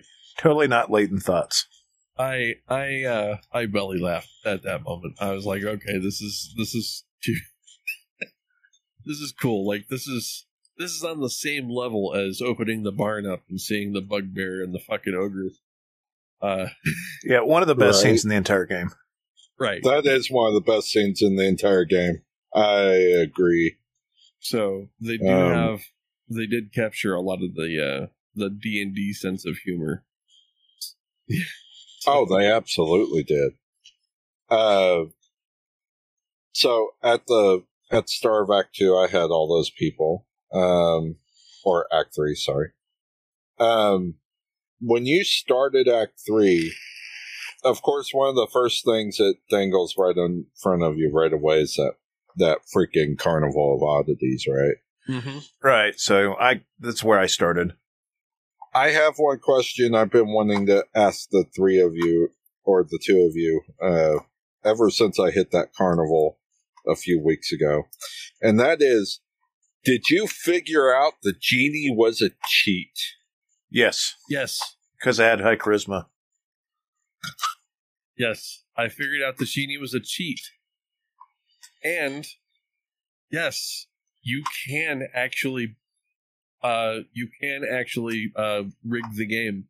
I immediately had Asterion go pickpocket him for his damn ring. And paid to spin again and got teleported. Yes, you get teleported to where there's a bunch of fucking dinosaurs, man. Oh, I never did that. That's pretty awesome. Oh yeah. Oh yeah, you get teleported to a whole other area. And there's actually a pretty great staff in that area too. It's a trident. Or trident. Yeah, that's right. Yeah, the only weird fucked up thing I did was just when you get transported into that lamp in the mage's shop, and then you have to leave something behind, and you leave the little dude behind, and that's how you get out of there. Okay. Do you know what I'm talking about? A lamp. Yeah, in the Mage's Tower, there's after you beat, who is it? So that Mage's Tower in Baldur's Gate, right? There's an area, a locked door back there, with a whole bunch of rooms that have a lot of traps and a lot of other things. There's a little boss in there too. It's not terribly hard, but when you start to explore it, you got to sneak back there. You can get a whole bunch of high-level spells and a whole bunch of unique items. And in one of those areas, there's a hidden door that I found just by going a direction and then realizing I could click through a wall. And there's a lamp. And in that lamp, you get transported into a whole other area, which is inside the lamp. And you have to trade a summon. And I don't remember. I think I read something while I was in there, like a book that was kind of talking about something having to do to stay behind, right? Or a creature having to stay behind. So I summoned something, right? And ended up summoning a creature, and that creature took my place to get myself out of the lamp. But I guess I missed that whole fucking thing. Yeah, there's a whole 3-hour section of just you fight a dude in there. It's pretty powerful. I want to say it was part of Gale's quest line, I think. Oh, yeah, the store you go into in Baldur's Gate 3. The mage store. But once you finish the Gale storyline, you can sneak into the back room, and there's a whole other area back there, a whole mini dungeon. that's full of like little puzzles, like puzzle doors. And then going through those doors, I found a magic lamp that granted me a fuckload of items. So, it's the Sorcerer's Sundries. Right. It's been 2 months since I was actually, before I even went back looking in the back room, I'd actually gone and met the mage who lords over that tower. What was his name? Trying to find it. He's a dick. I remember that. Yeah, anyway, I can't find his name right off, but he's the one who actually put out the contract for the Night Song. Right. That you end up taking in Act 1, right? Right. So I went there to meet him, and right as you enter the shop, you have the option of going up these sets of stairs, right? And this is, well, actually, okay, let me back up. So when you first go to the shop, you're confronted by one of the mercenaries who originally had that Night Song contract. And if you ended up taking contract from him, which I did, he confronts you, he wants his part of the cut, yada, yada, yada. I intimidated his ass out of my face. And then I go into the shop chiefly I was actually there to try to turn in the contract, because I truly did find the Night Song, right? Well, you get there and you find out that the wizard who owns the tower and runs the shop actually wanted the Night Song so that he could use her as an immortal battery for himself. Right. It's all coming back to me now. So I slaughtered his ass. I did too. And Roland, that weepy ass fucking tiefling that you've saved over and over again at this point up to now, ain't that the damn truth? Basically becomes the new master of the tower. And you have an ally running a giant fucking arcane tower in the middle of Baldur's Gate. Yeah, and he turns into an ally at the end of the game too. Yep. Yeah, I went through that whole quest he line. only turns into an ally at the end of the game if you've done that. Because it turns out he put himself in servitude to the damn wizard. Oh, well, he died. Oh. I don't remember. Oh, he ended up getting turned in Act 2 for me. So he was, Oh, you let him turn? Yeah, he ended up turned. I tried to save him by using non-lethal attacks, but he still died. Oh. Yeah, you're talking about characters. Minx is the one in Act 3 that I didn't get because I didn't have Jaheira. Like, I looked it up and I was like, how come I can't? Like, it feels like I should be able to recruit him. I did the try to knock him out, and then he became... I had to look it up to see what was going on. I was like, oh yeah, I don't have Jaheira. I ended up getting Minx, because I had Jaheira. Yep. Yeah, I want to get Minx in my next run. And he's another character that's returning from the previous Baldur's Gate. Yep. He was in 2, right? I think so. If I remember right. Either way, I mean, I think that's where he and Jaheira met, if I'm not mistaken. It's been a really long time since I played that.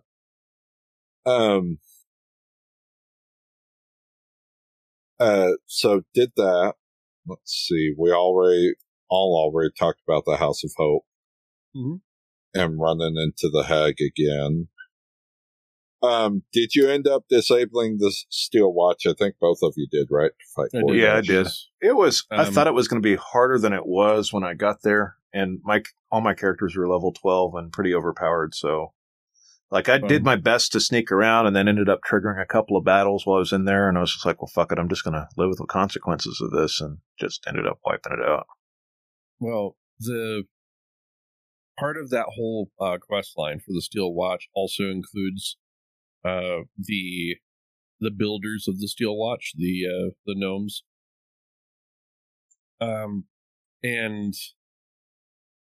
going to the was it the Steel Throne or something? Yeah, I think you're right. The undersea portion of the game. You have to save the gnome's family that's being held captive in using a submersible. Yeah. So you remember us doing that? Yeah, I did that. And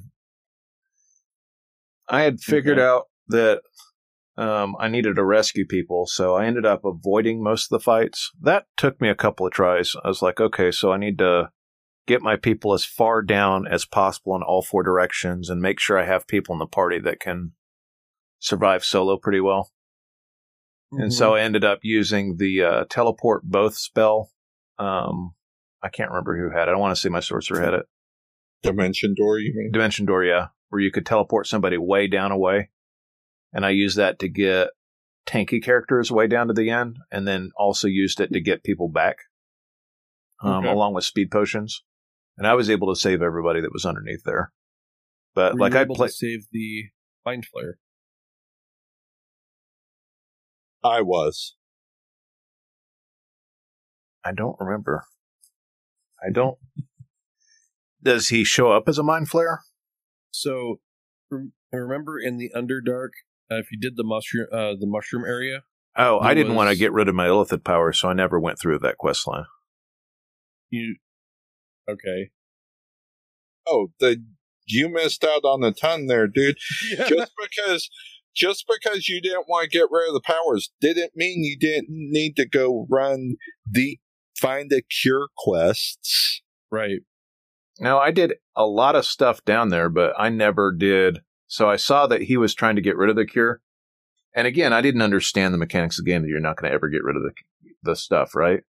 Mm. And so, like, I'd already failed twice at that point, and I was like, well, I'm good. This isn't something I want to do. So I talked to him, and I did a whole bunch of other stuff for all the other NPCs in that area, but skipped that particular Mind Flayer altogether. Oh, wow. Well, his buddy has got some pretty cool stuff that you can buy from for a shop. But he is one of the only Mind Flayer that's basically walked completely the fuck away from everything. Yeah, he completely severed himself from the hive mind. So he's his own entity, and and stuff like that. So he was one of the only characters that at that point that was like, he's a friendly Mind Flayer. Well, if you go through his quest, his quest line, he said that he would meet you in Baldur's Gate, but if you go to where he was supposed to be in Baldur's Gate, he's ended up missing. And so he's one of the people that's captured down in the submarine. Right. And he's down, he's been captured and, down there in the submarine. Well, he's off in like one of the far corners, like of the area, the farthest point away from the sub. And at a point during that, you only have a limited amount of turns. Right. I think it's like 12 turns or something. Out.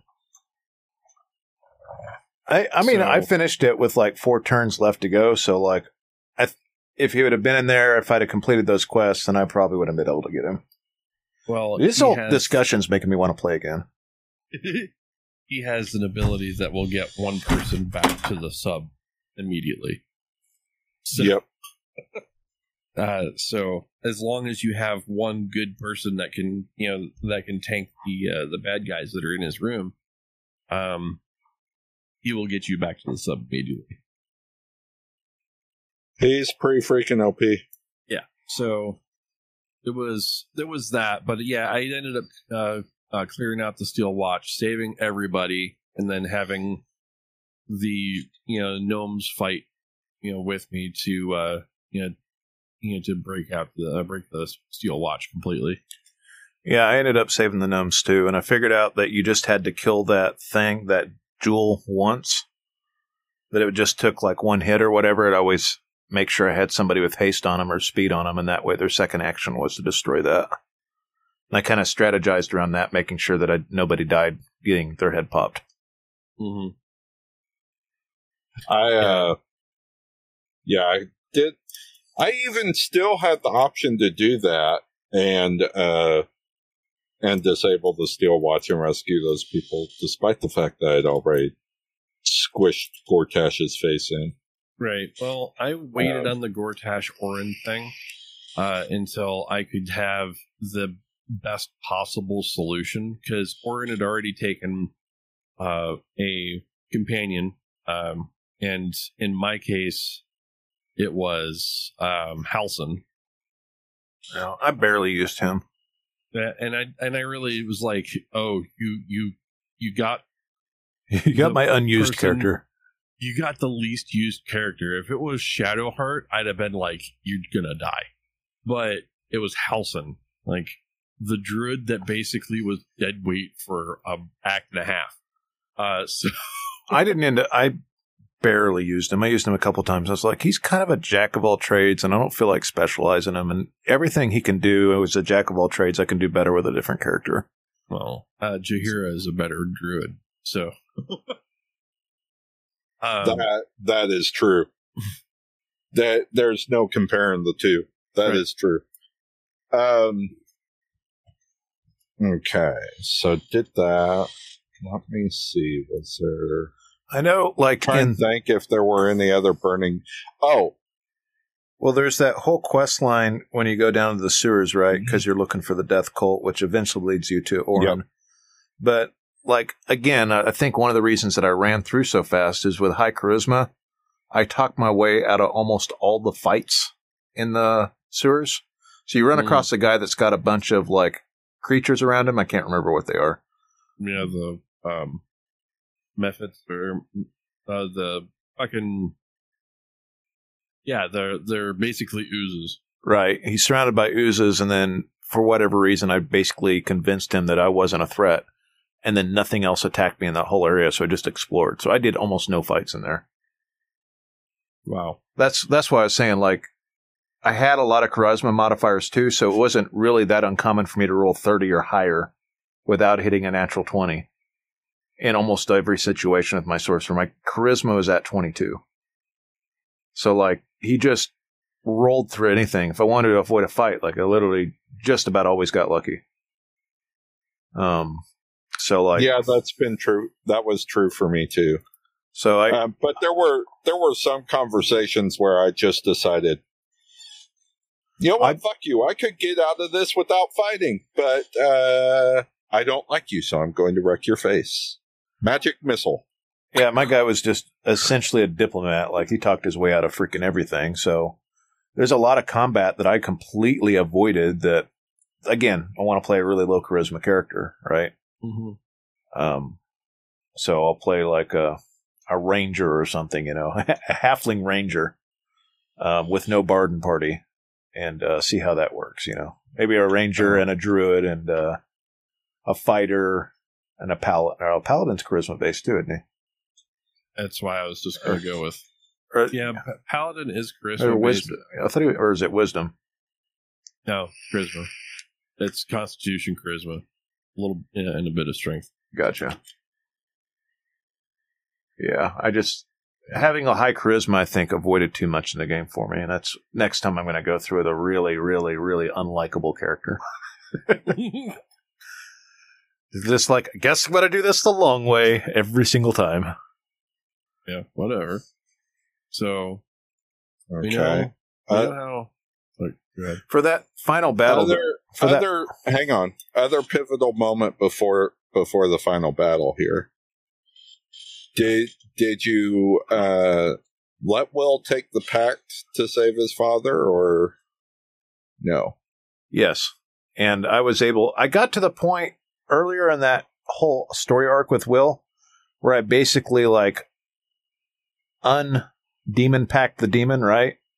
And then she came up with special rules that made me have to go through it anyway because she found a way to yank me back into making her give her something for saving his father, which I was really mad about because like I out crossroads the goddamn demon, and it still wanted to force you into a pact with her again. So it's like, fuck it. Like, this seems like the right thing to do. Saving the Duke, right? Right. So again, I had a high charisma, so I again out crossroads the goddamn demon, and it still forced you into it anyway. Yeah. So Will ended up with horns. Mm-hmm. Yeah, same for me. And because you rescue Karlach, right? I mean, all of us did it. Of course. That's why he ends up with the horns. Right. Like, I got to it, and it's like, I can't kill her. She's way too hot. Who doesn't love fucking Karlach? Right. And the voice actress for her is pretty good. Right. I was not going to kill Karlach. She has some of the best lines in the game. And, like, when you're killing the paladins or the fake paladins in that little area right after you rescue her, and she, like, zooms around, like, going, like, freaking out. I was like, I'm going to keep her around. Mm-hmm. You're a very entertaining barbarian. Yes, very entertaining. So yeah, Will ended up with horns for me. And he saved his father. Did you send Karlach to hell with Will at the end of the game? I'll get to that. Okay. Okay. Well, I'm going to tell you what we did. In what you did. Well, yeah, what I did. By we, I meant my party. So we went ahead and called her bluff and chose to break the contract. Right. And turns out that yeah, calling her bluff was the right call. You can actually call her bluff, and that's exactly what I did. But she breaks the contract, right? So this is now that you're saying this, I remember this. You break the contract with Will, right? Or Will breaks the contract with her, so he's no longer under her control. Which basically says dooms his father. Right. But if you go down in the sub to do the underwater portion, you can break him free. But what she will do is she'll come in and basically almost kill him. Like, she'll summon a bunch of bad guys right in front of him. And you have to fight off the bad guys before the bad guys can kill them. So it's a tough little portion because you're on the clock. You've only got like one, maybe two of your characters there, and he's weak. So it was a rough little bit, but I was able to extract him. Yep. Same. And she gets pissed. Oh, yeah. She gets pissed about that. Oh, yeah. But I didn't care. I told her to suck a tit. Mm-hmm. So, yeah. Will ended up free. It just changes where you free. So I did a little bit of research, and it turns out really all that does is, as far as impact to Will's father is change which location you rescue him from. That's it. Right. So yeah, we tore that contract asunder. Yeah, I got that taken care of. That was fun. So, all right. So now we'll get to the real meaty bit, and that is going into that final fight. Mm-hmm. Did the Githyanki prince survive the battle for you? Yeah, I went ahead and saved him, like, and after everything I'd learned from the Emperor and him pissing me off and not being my hot god girlfriend, right? Like, I was taking advantage of him, but I wasn't, like, he continued, like, every step of the way that you betray him to free the prince, right? He's like, there's no going back. I'm still trying to help you. I told you everything. Really not a weird illithid. I was like, yeah, fuck you. And, but yeah, I got the prince, and I got the prince to survive that fight. I did too. So you got the prince, and I I got think the prince to survive. Yeah. Yep. Which turns out is Lazelle's best ending. Yeah. It made sense. Like, at that point, Lizelle had grown on me, because initially I didn't like her at all. And when she got captured, I was like, yeah, whatever, it's Lizelle. And then I finally saved her and did the rest of the side quests in the area. And I was like, damn, she's a badass. And she's not nearly as annoying now. So going into that particular moment, you go in, you break the prince free.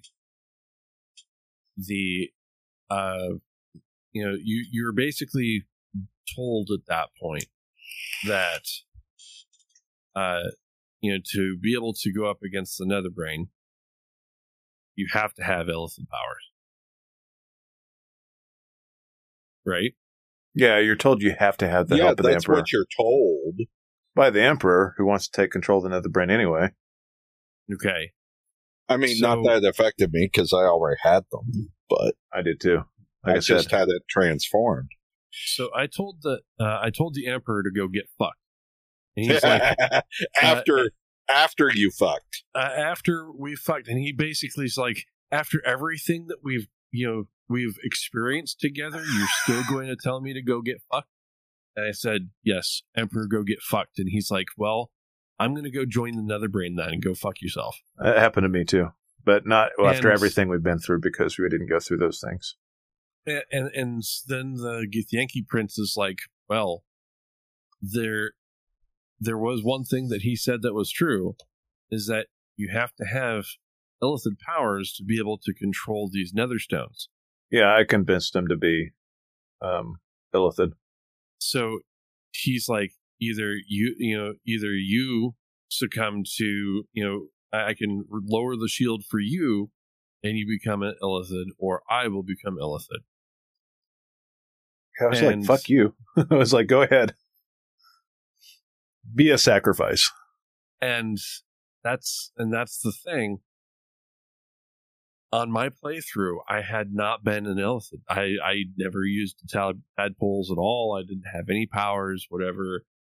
But when it came down to it, the one character that was basically shielding me throughout the entirety of the game, through this, through servitude, through the Emperor, of course, was like, I will sacrifice all that I am and the future of, and the possible future of the Githyanki people, or you could take the illithid power.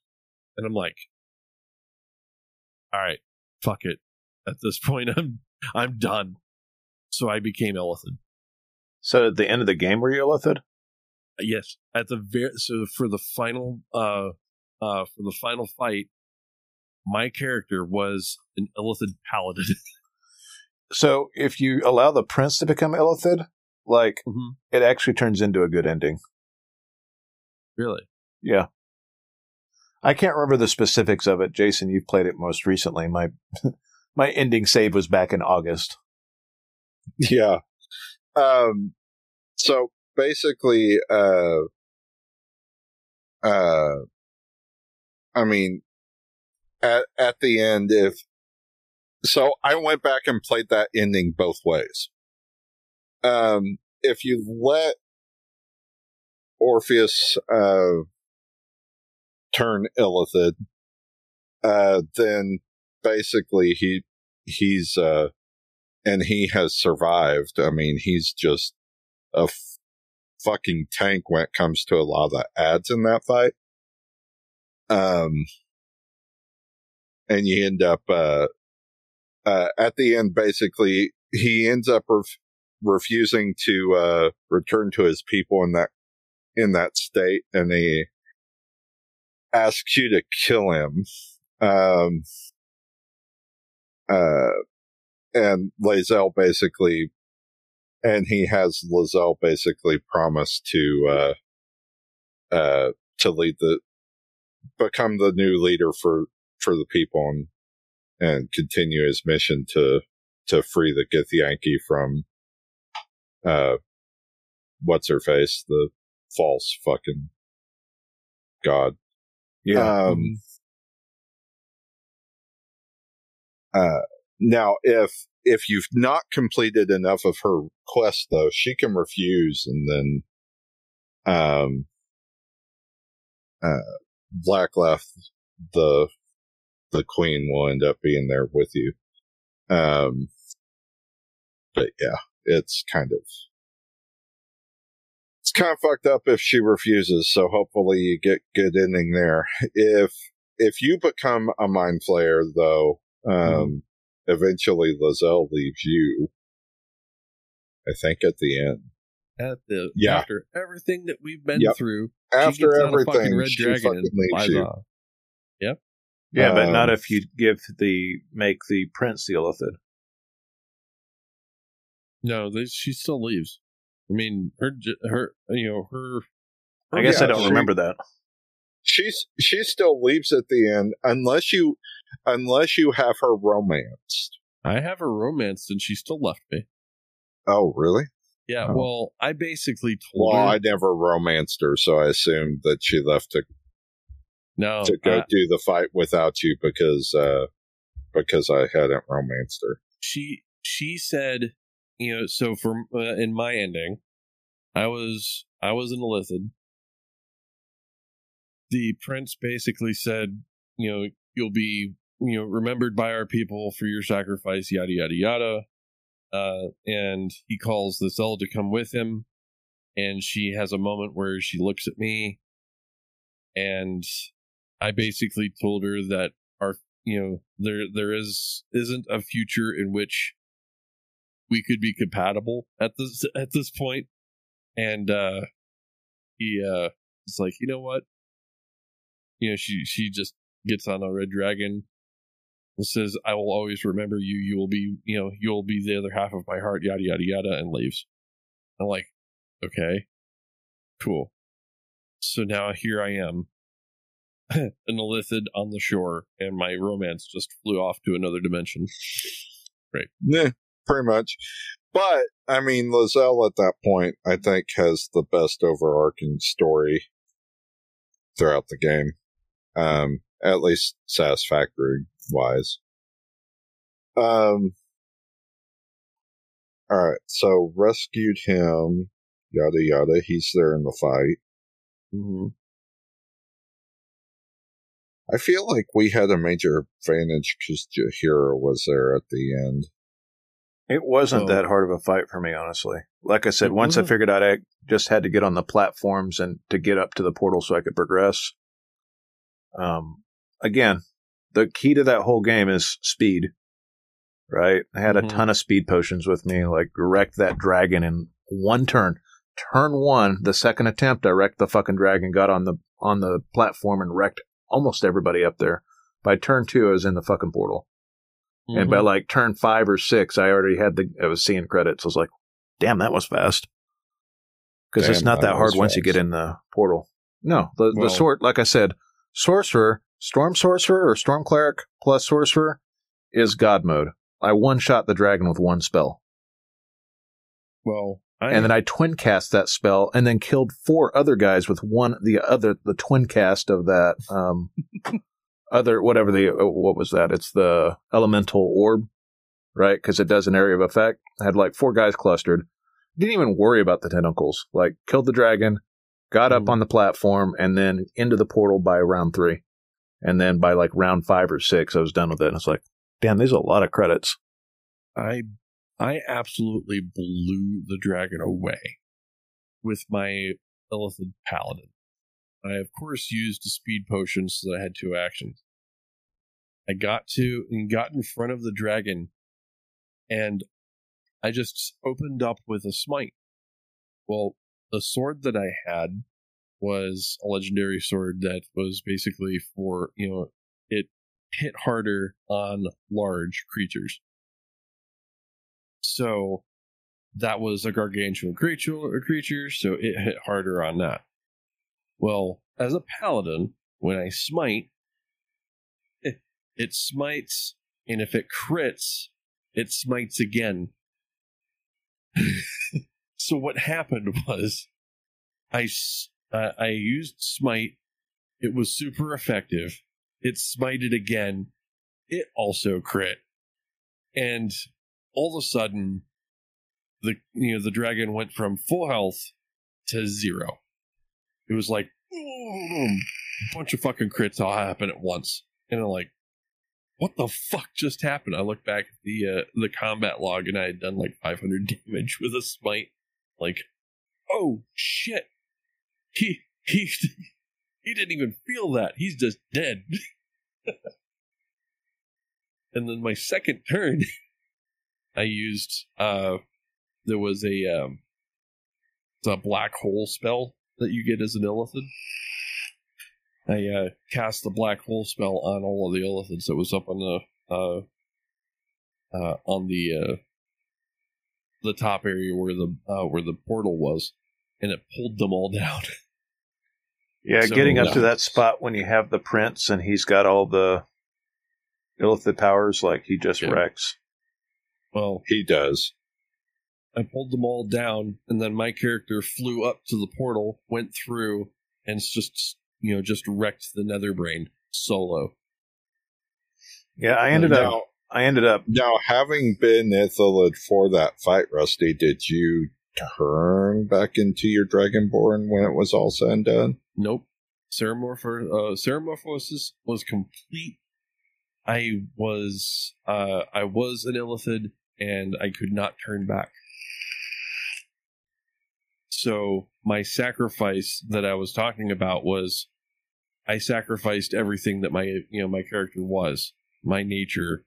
I was an Illithid without a mother brain. So at the end of the game, when you go through the whole like resolution for everybody's stories, and it asks what you basically are like at odds with yourself because you were fighting to prevent Illithids from existing in this plane, but you became an Illithid yourself, so you're trying to figure out whether or not how you could fit back into society, and whether or not you were going to be able to be good and things like that. When it came down to like all the other people's Will's thing came up, and I told him he should be an archduke, and so he goes off with his dad, and it gets and I go through like Shadowheart. I tell Shadowheart that she needs to to work out her thing, and basically push everybody away. But it came down to Karlach. Karlach is sitting at the end of the fucking dock, and she's burning up, and I'm like, and she's just like, end me. I don't want to go back. She doesn't want to go back to hell. She's like, just end me.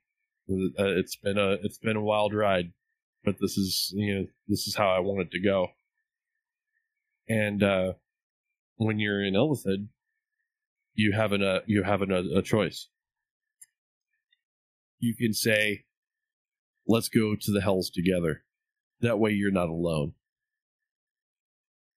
So I go with her to the into the Hells. I sent Will with her to the Hell. Well, I needed to save her. I didn't want her to die. I didn't want her to burn up. So she needed to go back. But my character didn't fit in the world anymore, so I went with her. Yeah, Will's pact at that point in my game was to kill demons, so it made sense, and I sent Will back with her. Yeah, so that was a scene that was added as a patch a few weeks after the game came out, because apparently there was not a good choice for Karlach. I think she just died. Yeah, that would have sucked. I was really mad that I couldn't find any more things to do with the Infernal Iron. Like, I had so much Infernal Iron, I was like, what the fuck do I do with this shit? No, they make sure that you have enough to be able to... I had 30 finish your quest at the end. Yeah, so did I. I was like, what the fuck do I do with this? I think they were just making sure that no matter which path you took, you eventually ran into some. Yeah, I really didn't find a lot of use for a lot of the metal in the game. At a certain point, I just started selling it because I got really good weapons, and the crafting mechanic in this wasn't as clear as it was in Divinity. Like Divinity, everything had a purpose, and in this game, that was the one of the only gripes I had was like, I don't know what to do with all this extra shit, but sell it. I took so at the end, did you choose to destroy the brain? Hell yeah. Take control of the brain. Destroyed it. Destroy. Same. Next time I kind of want to see what happens if you choose to dominate it. If you dominate, then you're basically going for the evil ending. Yeah. And at that point I was too I went and did the self-sacrifice thing. I turned myself into a monster to basically save the world. So at that point, I had to kill it. So, I mean, there was no other choice for me. Yeah, I chose to kill it too, and then I sent Will with his father. Duh. And I chose, despite not being Ithalid, still chose to go with Karlach into Avernus. Yeah, well, I mean, she needs a buddy.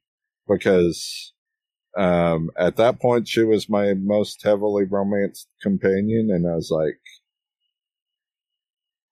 you still need a scissoring sister, let's go. Those tacos. Yep. Plus I thought that was just like the most poetic. Are you if you go that far to romance a character, are you really going to just let them die? I couldn't let her die. I'd not romanced her one bit, but she was basically like, she bro-fisted me all the time, basically. She was there. Like, I had her in my party from, like, the moment I got her. And yeah. And like everybody else is going to be fine if you're not there. Right. I mean, it was actually the best possible solution for my character, because being an Illithid, I have a hunger for brains. And, me being part of society was not going to be a thing, So I decided to go to Avernus, where if a few brains come up missing, I don't think anybody will notice. So, who did you let take the crown, or did you destroy it? The crown was destroyed. Yeah, same here. That was one thing I was like, I don't feel like I resolved Gale's quest. So I don't think I managed. Yeah, I managed to keep the crown without destroying it and gave it to Will to give to Mystera. Oh, okay. I was going to say Gale's quest is what I meant. Or Gale, I mean. Not Will. Gale. It ended up getting destroyed for me. I didn't progress Gale's quest line, nearly enough. So it ended up getting destroyed, which is probably, for the best anyway. Well, yeah, at the end of the game, he was mad at me. He's like, I could have been a demigod or something like that. I can't remember. Right. But he was mad at me. He wanted the crown for the same reason for me, but I was able to, high charisma, able to talk him into giving the crown to Mystera, and Mystera ended up basically curing him of his problem anyway. Mm. Yeah, I had a cutscene at the very end where he kind of like walks up to me like a long time later, and he's mad at me about the whole issue. So like at the very end, like he walks up to me, he's mad that he didn't get the crown. Then I had Asterion come up to me, and he realizes he's a vampire again, and he's lighting on fire. Right? I had Karlach sent her to hell with Will, so like she had a battle buddy, right? It's actually kind of a sad but complete ending. I was like, damn, that's good writing. And then Shadowheart, like everything was kind of normal. It's like she's sad, but she's my buddy forever, basically, because that was who I romanced. And who am I forgetting? Halsum, I can't remember what his was because I didn't fucking care about Halsum. I never really got a resolution for him. But I didn't either. Basically, when I chose to go with Karlach, all of the rest of the resolutions for all the characters I hadn't gotten to yet just kind of like went to the wayside, because as you walk through the portal to Avernus, you don't know what happened to the rest of them. So yeah, I don't know who I'd romance later, especially as a halfling, but when I play it again, maybe I'll play completely asexual. Well, that might be a different way to play it. Dark Urge, I can't if I play it as Dark Urge, I don't know. So, since I did this different, so with Asterion, if he's the vampire lord at the end, he's not allergic to fire, or allergic to the sun, right? He's not allergic to the sun. Yeah. So of course he stays up top, but he basically vows to go hunt down other vampires so that what happened to him can't happen to anybody else. Oh, so he turns into a good vampire. Basically, yeah. Interesting. Well, I mean, okay. He would have learned something. I'm going to play like a semi-evil playthrough on my next one. Because I want to see what it's like, and what the Dark Urge options are, and I feel like that would be like a darker playthrough. So I'll go with that. I'll probably play a Dark Urge Warlock or something, because I didn't get I didn't play a caster, right? So playing a caster would be something completely different for me, just from the get go, So that's why I want to play like a melee character or like a archer. I had so many damn elemental arrows at the end, Right. But yeah, this game, dude, it sucked me in so hard, and I just wanted to complete it. I mean, there was a whole made a fucking podcast about how edged I was right there at the end of the game. I'm like, I want to finish this. I'm sitting there at that moment. I was floating around as an Elithid, and I couldn't tell you.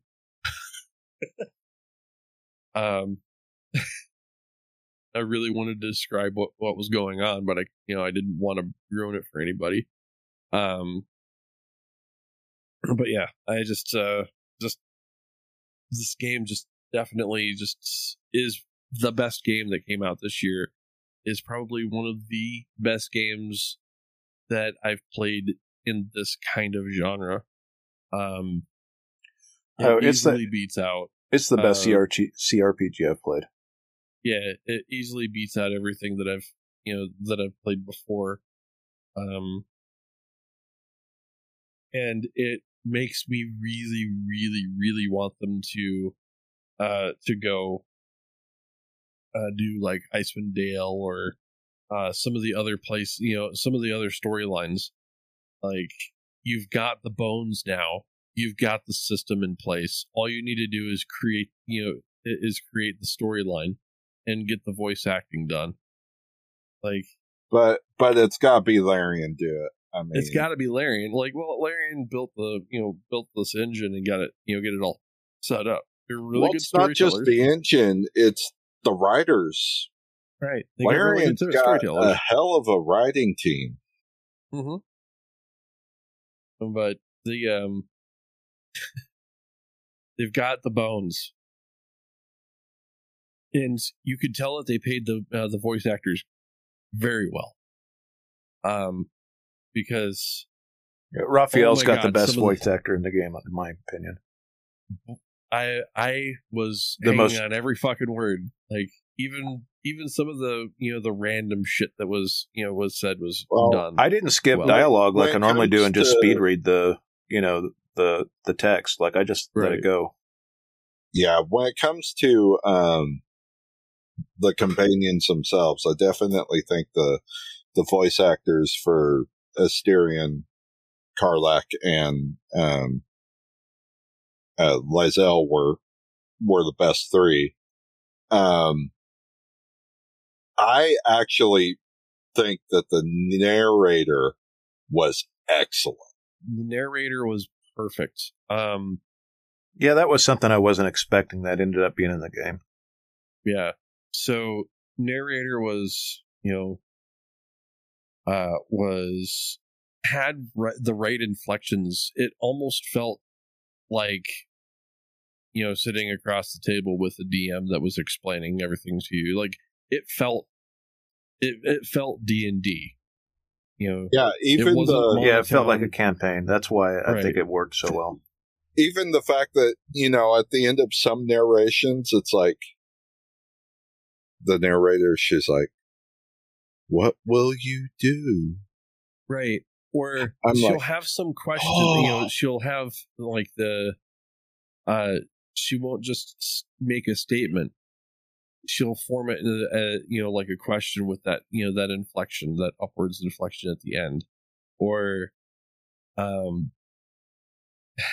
she'll have those moments where you could almost hear the tongue-in-cheek laughter behind her words as she's describing something that would be, just off the wall weird. I know what you're talking about. There's a certain whimsicalness about some of the way the lines are delivered. Right. So her name is Amelia Tyler, and the thing is she's got a very very good future ahead of her right now. Because it was one of the biggest games this year. Yeah, she definitely made an impression. I think she is. I think she was doing some streaming or something like that of a game or something like that afterwards. I'm trying to look it up right now as we go along. But yeah, she was. She's getting out there and actually talking with the fans as they're going through the game. Yeah, she was streaming something. I think there was also a streamed version of a campaign with all of the voice actors for all of the characters. I saw that playing their characters on tabletop. Oh, yeah, I need to watch that. I'm sure there's plenty of video there. Mm-hmm. Yes. But yeah, Just about everything about this game is top notch. Like when we do Game of the Year, we're just going to be talking about number 2 through 5 of the year. Right. Like there's no question. This is a game of the last 5 years. Yeah. This is a nearly perfect game. So saying everything we've said in this spoiler cast, now that all three of us have finished it, all three of us have talked about the differences in our first playthroughs, what would you rate this game? I personally, for our rating system, I actually think this is a 4.9. It is nearly perfect. You know, we've pointed out some of the flaws in talking about the game, especially the crafting. I felt like that was just largely not really looked at, even though you find all kinds of iron and steel and other ingots throughout the game. It's for me, the criticisms of the game are the pacing in Act 2 and 3 is wildly different than it was in Act 1. Act 1 is perfect. Act 2 is pretty close, but doesn't really push you out into there's not a good reason to go outside the main path unless you're just exploring. And then in Act 3, there's too many NPCs to talk to figure out where to go. There's a missed opportunity with the crafting. And I feel like the game is a little bit too easy on normal. And I really don't like that the Emperor's not your god girlfriend. With that being said, though, everything else is executed so well, like it's an easy 4.9 for me. And I don't know that I've rated a game 4.9 ever on this show. See, I actually think that the whole twist with the Emperor is one of the best twists we've seen story-wise made me so mad. In the game in a very long time.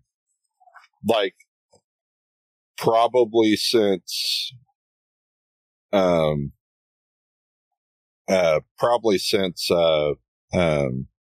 Mass Effect 2 have we not had a story twist that great.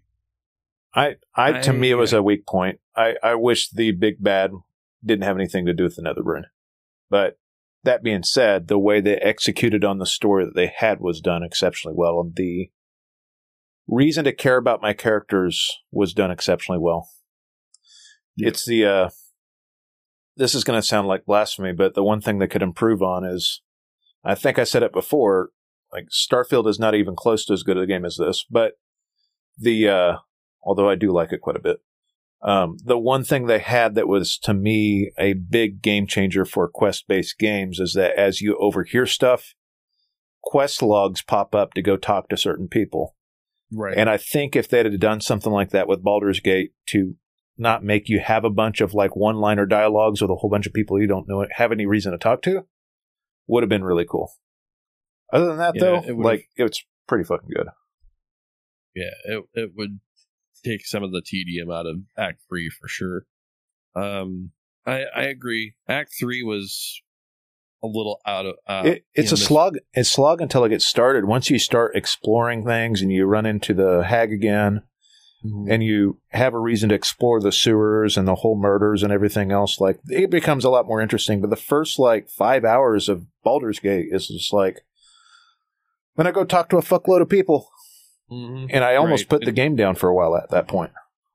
Yeah, and the biggest problem I had with Act 2 is that as soon as you got to the Last Light Inn, it kind of opened up in a weird way so that you could go to a couple different paths, and there wasn't really a good push in a direction.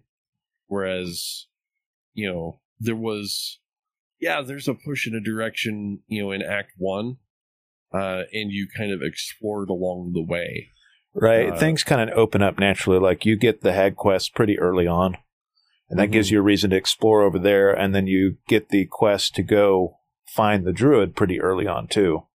Mm. And so that kind of leads you that direction, which then leads you to exploring underneath where the spiders are at, and exploring the hag area, and then finding the fucking owlbear along the way, and then running into the cultists that are on the path. Like, all of those things kind of happen a little bit more naturally.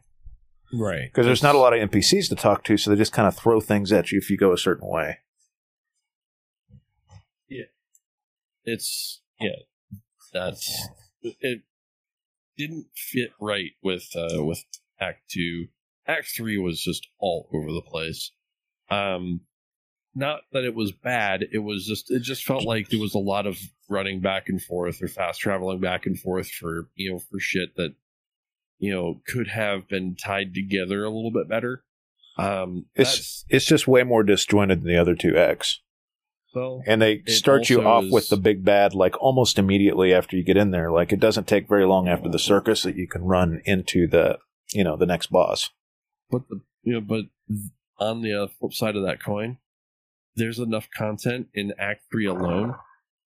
Yeah, to be its own game. To be its own fucking game. Yeah. So, I mean, there's a lot of stuff there. So, I don't know. This is very, very easily a 4.8, 4.9 for me. Because it was one of the games that I, genuinely, for the first time in a long time, looked forward to coming home every night and sitting down and playing some Baldur's Gate. And I slept 5 hours a night for a month to finish that game. It was just something that I looked forward to. Like, I wonder what where this quest line is going today, and I was able to avoid almost all of the spoilers online and just focus on like getting through this game, and it was such a joy. I had so much fun playing it, and I can't wait to play it again. But I have a rule with RPGs is that I need to wait about 6 months before I pick it up again. Yeah, otherwise I need to wait 6 months to a year before I pick it up again. I need to wait for that time when there's like fuck all to play and I don't have something right around the corner, because got to play me some Mines of Moria next week, and I got Alan Wake coming out for next weekend. So, right. So I'm thinking I'm gonna give it about a month and then start playing through it again, but I will take it in slower chunks. I mean, you could just get Game Pass, and there's like 16,000 titles on there. I think the greatest achievement of this game is that kind of overwrote for me how monotonous Act 3 can be, was just simply the fact that playing through this game, Larian achieved the perfect aesthetic. It really was just as enjoyable as sitting around and playing a long-form D&D campaign with friends. It really felt like sitting around the table with your friends and playing the game. And I think that's a massive achievement. Yeah. I think the addition of having the, having the dice roll on certain things, like pop up and you actually rolling the dice, that was a good touch. It can kind of get a little tedious sometimes because you're like, I just cast guidance and then, we'll roll the dice and see what happens. And, oh, this didn't work out exactly the way I want to, save scum. The next playthrough is going to be on Tactician with Dark Urge, no save scumming.